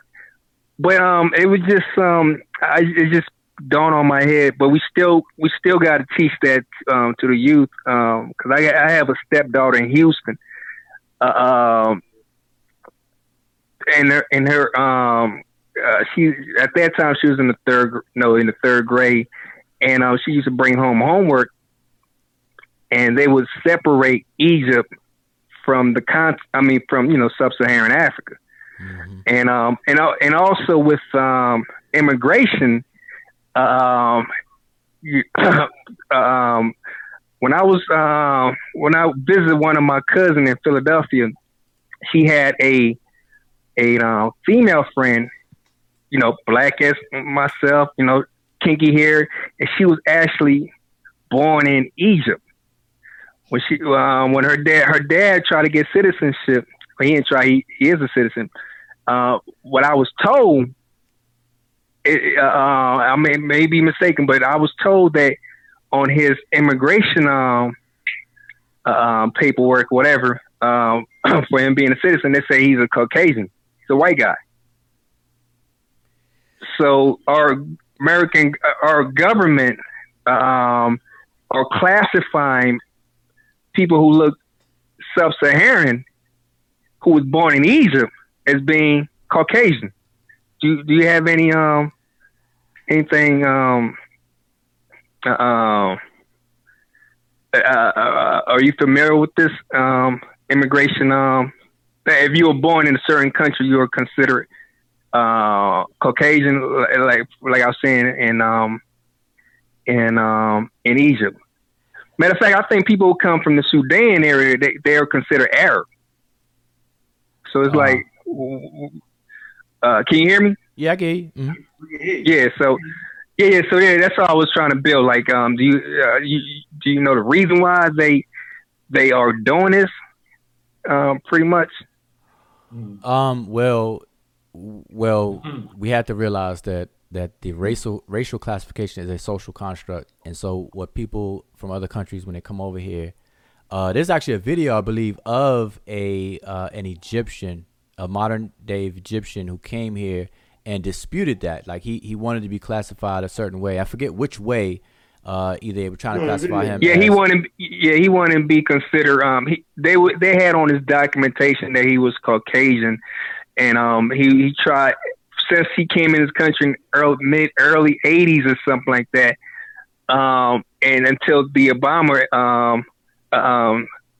election and Obama leaving office, he was trying to push Obama to sign that he is black. He want to be classified.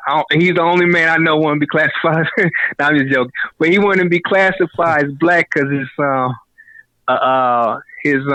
paperwork was showing that he was Caucasian and stuff like that, and they won't change it. And he's been fighting this for a while. I think his name is Hafner or something like that, if I'm not playing. Well, his last name. Well, first for Egypt, they do try to separate Egypt from the continent psychologically in the people's minds because of what I said earlier. It goes back to the greatness that Egypt represents. They cannot have Africans understanding that they're responsible for such a great civilization. So it's a long running psychological game that's being played on the minds of the people. And then you have the difference between a continent and a region. So Egypt is in the Middle East, and some people may get upset about that, but you have to understand what is the Middle East. The Middle East is not a continent.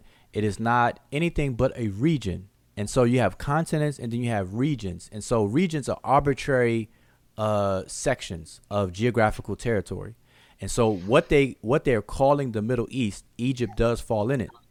As far as how they carve that arbitrary imaginary region out. And so, but they emphasize the Middle East as opposed to the continent of Africa. And so that's how they get you. So they say Egypt is in the Middle East, and in people's minds, when you normally think of Middle East, you think of Saudi Arabia, you think of Israel, Turkey, and all those countries around there. So in your mind, when they say Egypt is in the Middle East, you never connect subconsciously, you don't connect it to the continent. So that's how they get you. But they're not wrong when they say that, because that's how it's defined. So we have to just be mindful. So the more educated we become on these different things, the less that we could be tricked and fooled. So that's one thing. And then about the racial thing, I can't answer that why they do it per se, but I can say that race as a social construct, they demarcate and they classify human beings, and they want to keep the so-called African American classification for those people who fit what they see as African American. What country is the Caucasus Mountains in? Hold on for a minute. Hold on for a minute, bro. I'm saying I'm not even buying the classification of Egypt being in the Middle East. All you gotta do is just look on the map. Me too. Right. They added that on there, but they actually added that on there. So I guess what Wuja is saying is based off, their particular classifications. You know what I'm saying? What they're calling, like when you look at a map, there's no such thing as the Middle East on a map. No, you can't be Middle East. Right. So the phrase Middle East is not a map terminology. It's not based on any maps. It's based on. It's based off some shit they making up. No, it's based off of arbitrary. What country is the Caucasus Mountains in? Middle East. No, he said Georgia or Turkey. I don't know, but I know it's not in Egypt. So it's just game. It's just some stuff. It is a game. Well, that's what I was getting. That's what I was showing you. They're running this game on three fronts. They're trying to flank us on this. So they're trying to go psychology with the term Middle East, because when you look at a map, you don't see Middle East. You see Africa. You see Eurasia, or whatever these continents that we name. Northeast Asia. And so on and so forth. So they don't say Egypt, Africa. They say Egypt, Middle East, because they want to lock you in there. Then you got the Caucasian, which is really, I believe, an anthropological term where they talk about skulls and stuff of the cranial data of how to classify bone structures and so on and so forth, which is really a geographical location. Like you said, I think it's in near the Caspian Sea and near Turkey or whatever the case is. And then you got the social construct of white, black, and those are only two colors. And then we don't use red and yellow anymore. we say white, black, Asian, and Native American for whatever reason. So we use 2 colors, and then we use a big old direction, because Asian really means east or orient, and then we use Native American. So we're all confused with all these different terms. Yeah, the crazy thing, Europeans aren't even Caucasian. Like if you're gonna go by local, nope. Yep. Fact. The majority of them aren't coming out of just one location. They got archaeological sites all over that are going to Egypt, from like Morocco, Hittites, way up in West Asia, near the Caucasus Mountains, and then all in between, and then like the most diverse places in Europe is Italy, Spain. All right, so listen, I know we're gonna do the African thing and have these long goodbyes, but we're gonna have to definitely shut it down. We won't. Hey, 42, I appreciate you, bro. All right, I know it was a question you had about the skin map and all that, but I can't do that tonight. Let me just throw this out there before I go. No, you will not throw nothing else out. No, it's quick. It's quick. It's a quick plug, because I never plug. I just want to say, for the people who are asking questions about the race of Egyptians, I have a video that covers the genetics aspect of that argument, called "The Truth About Ancient Egyptian Genetics." That's 42, do me a favor. 42, quick. Having me, much love. Hold up, 42, quickly do me a favor and post the link in here, in this chat, in the Zoom chat, and I can post it in the YouTube chat. But go ahead, Don. All right. Hey, family, look, I appreciate y'all coming through, man. Shoot, I gotta get up early tomorrow. A lot of work. Appreciate everybody coming through, man. We had about 140 people in here, man. We need to get a regular audience of about 250 people. I'm real comfortable with that. You know what I'm saying? We need to get this pumping, man. Tell your friends, tell your family, man. Tune into the show. It ain't gonna be 4 hours. We ain't gonna keep doing that though, because I don't even want to look back at the shows. It'll be a lot of information, man. I'm gonna tell you, the sister Kaba called it. Like, even before we began, she said this is gonna be long, because as soon as we said call in, so she's a prophetess. She called it. She's a prophet. She prophesied herself up out of here. She said it's long and I'm out. Peace. I'm out. Peace it out. Y'all tripping. Hey, but look, I'm gone, man. Look, appreciate y'all, man. We supposed to be doing a show on Friday, I believe. We're gonna do another show on Friday. We're gonna show all our awards. I know I ain't gave you another TV award yet, because you won't come and get it.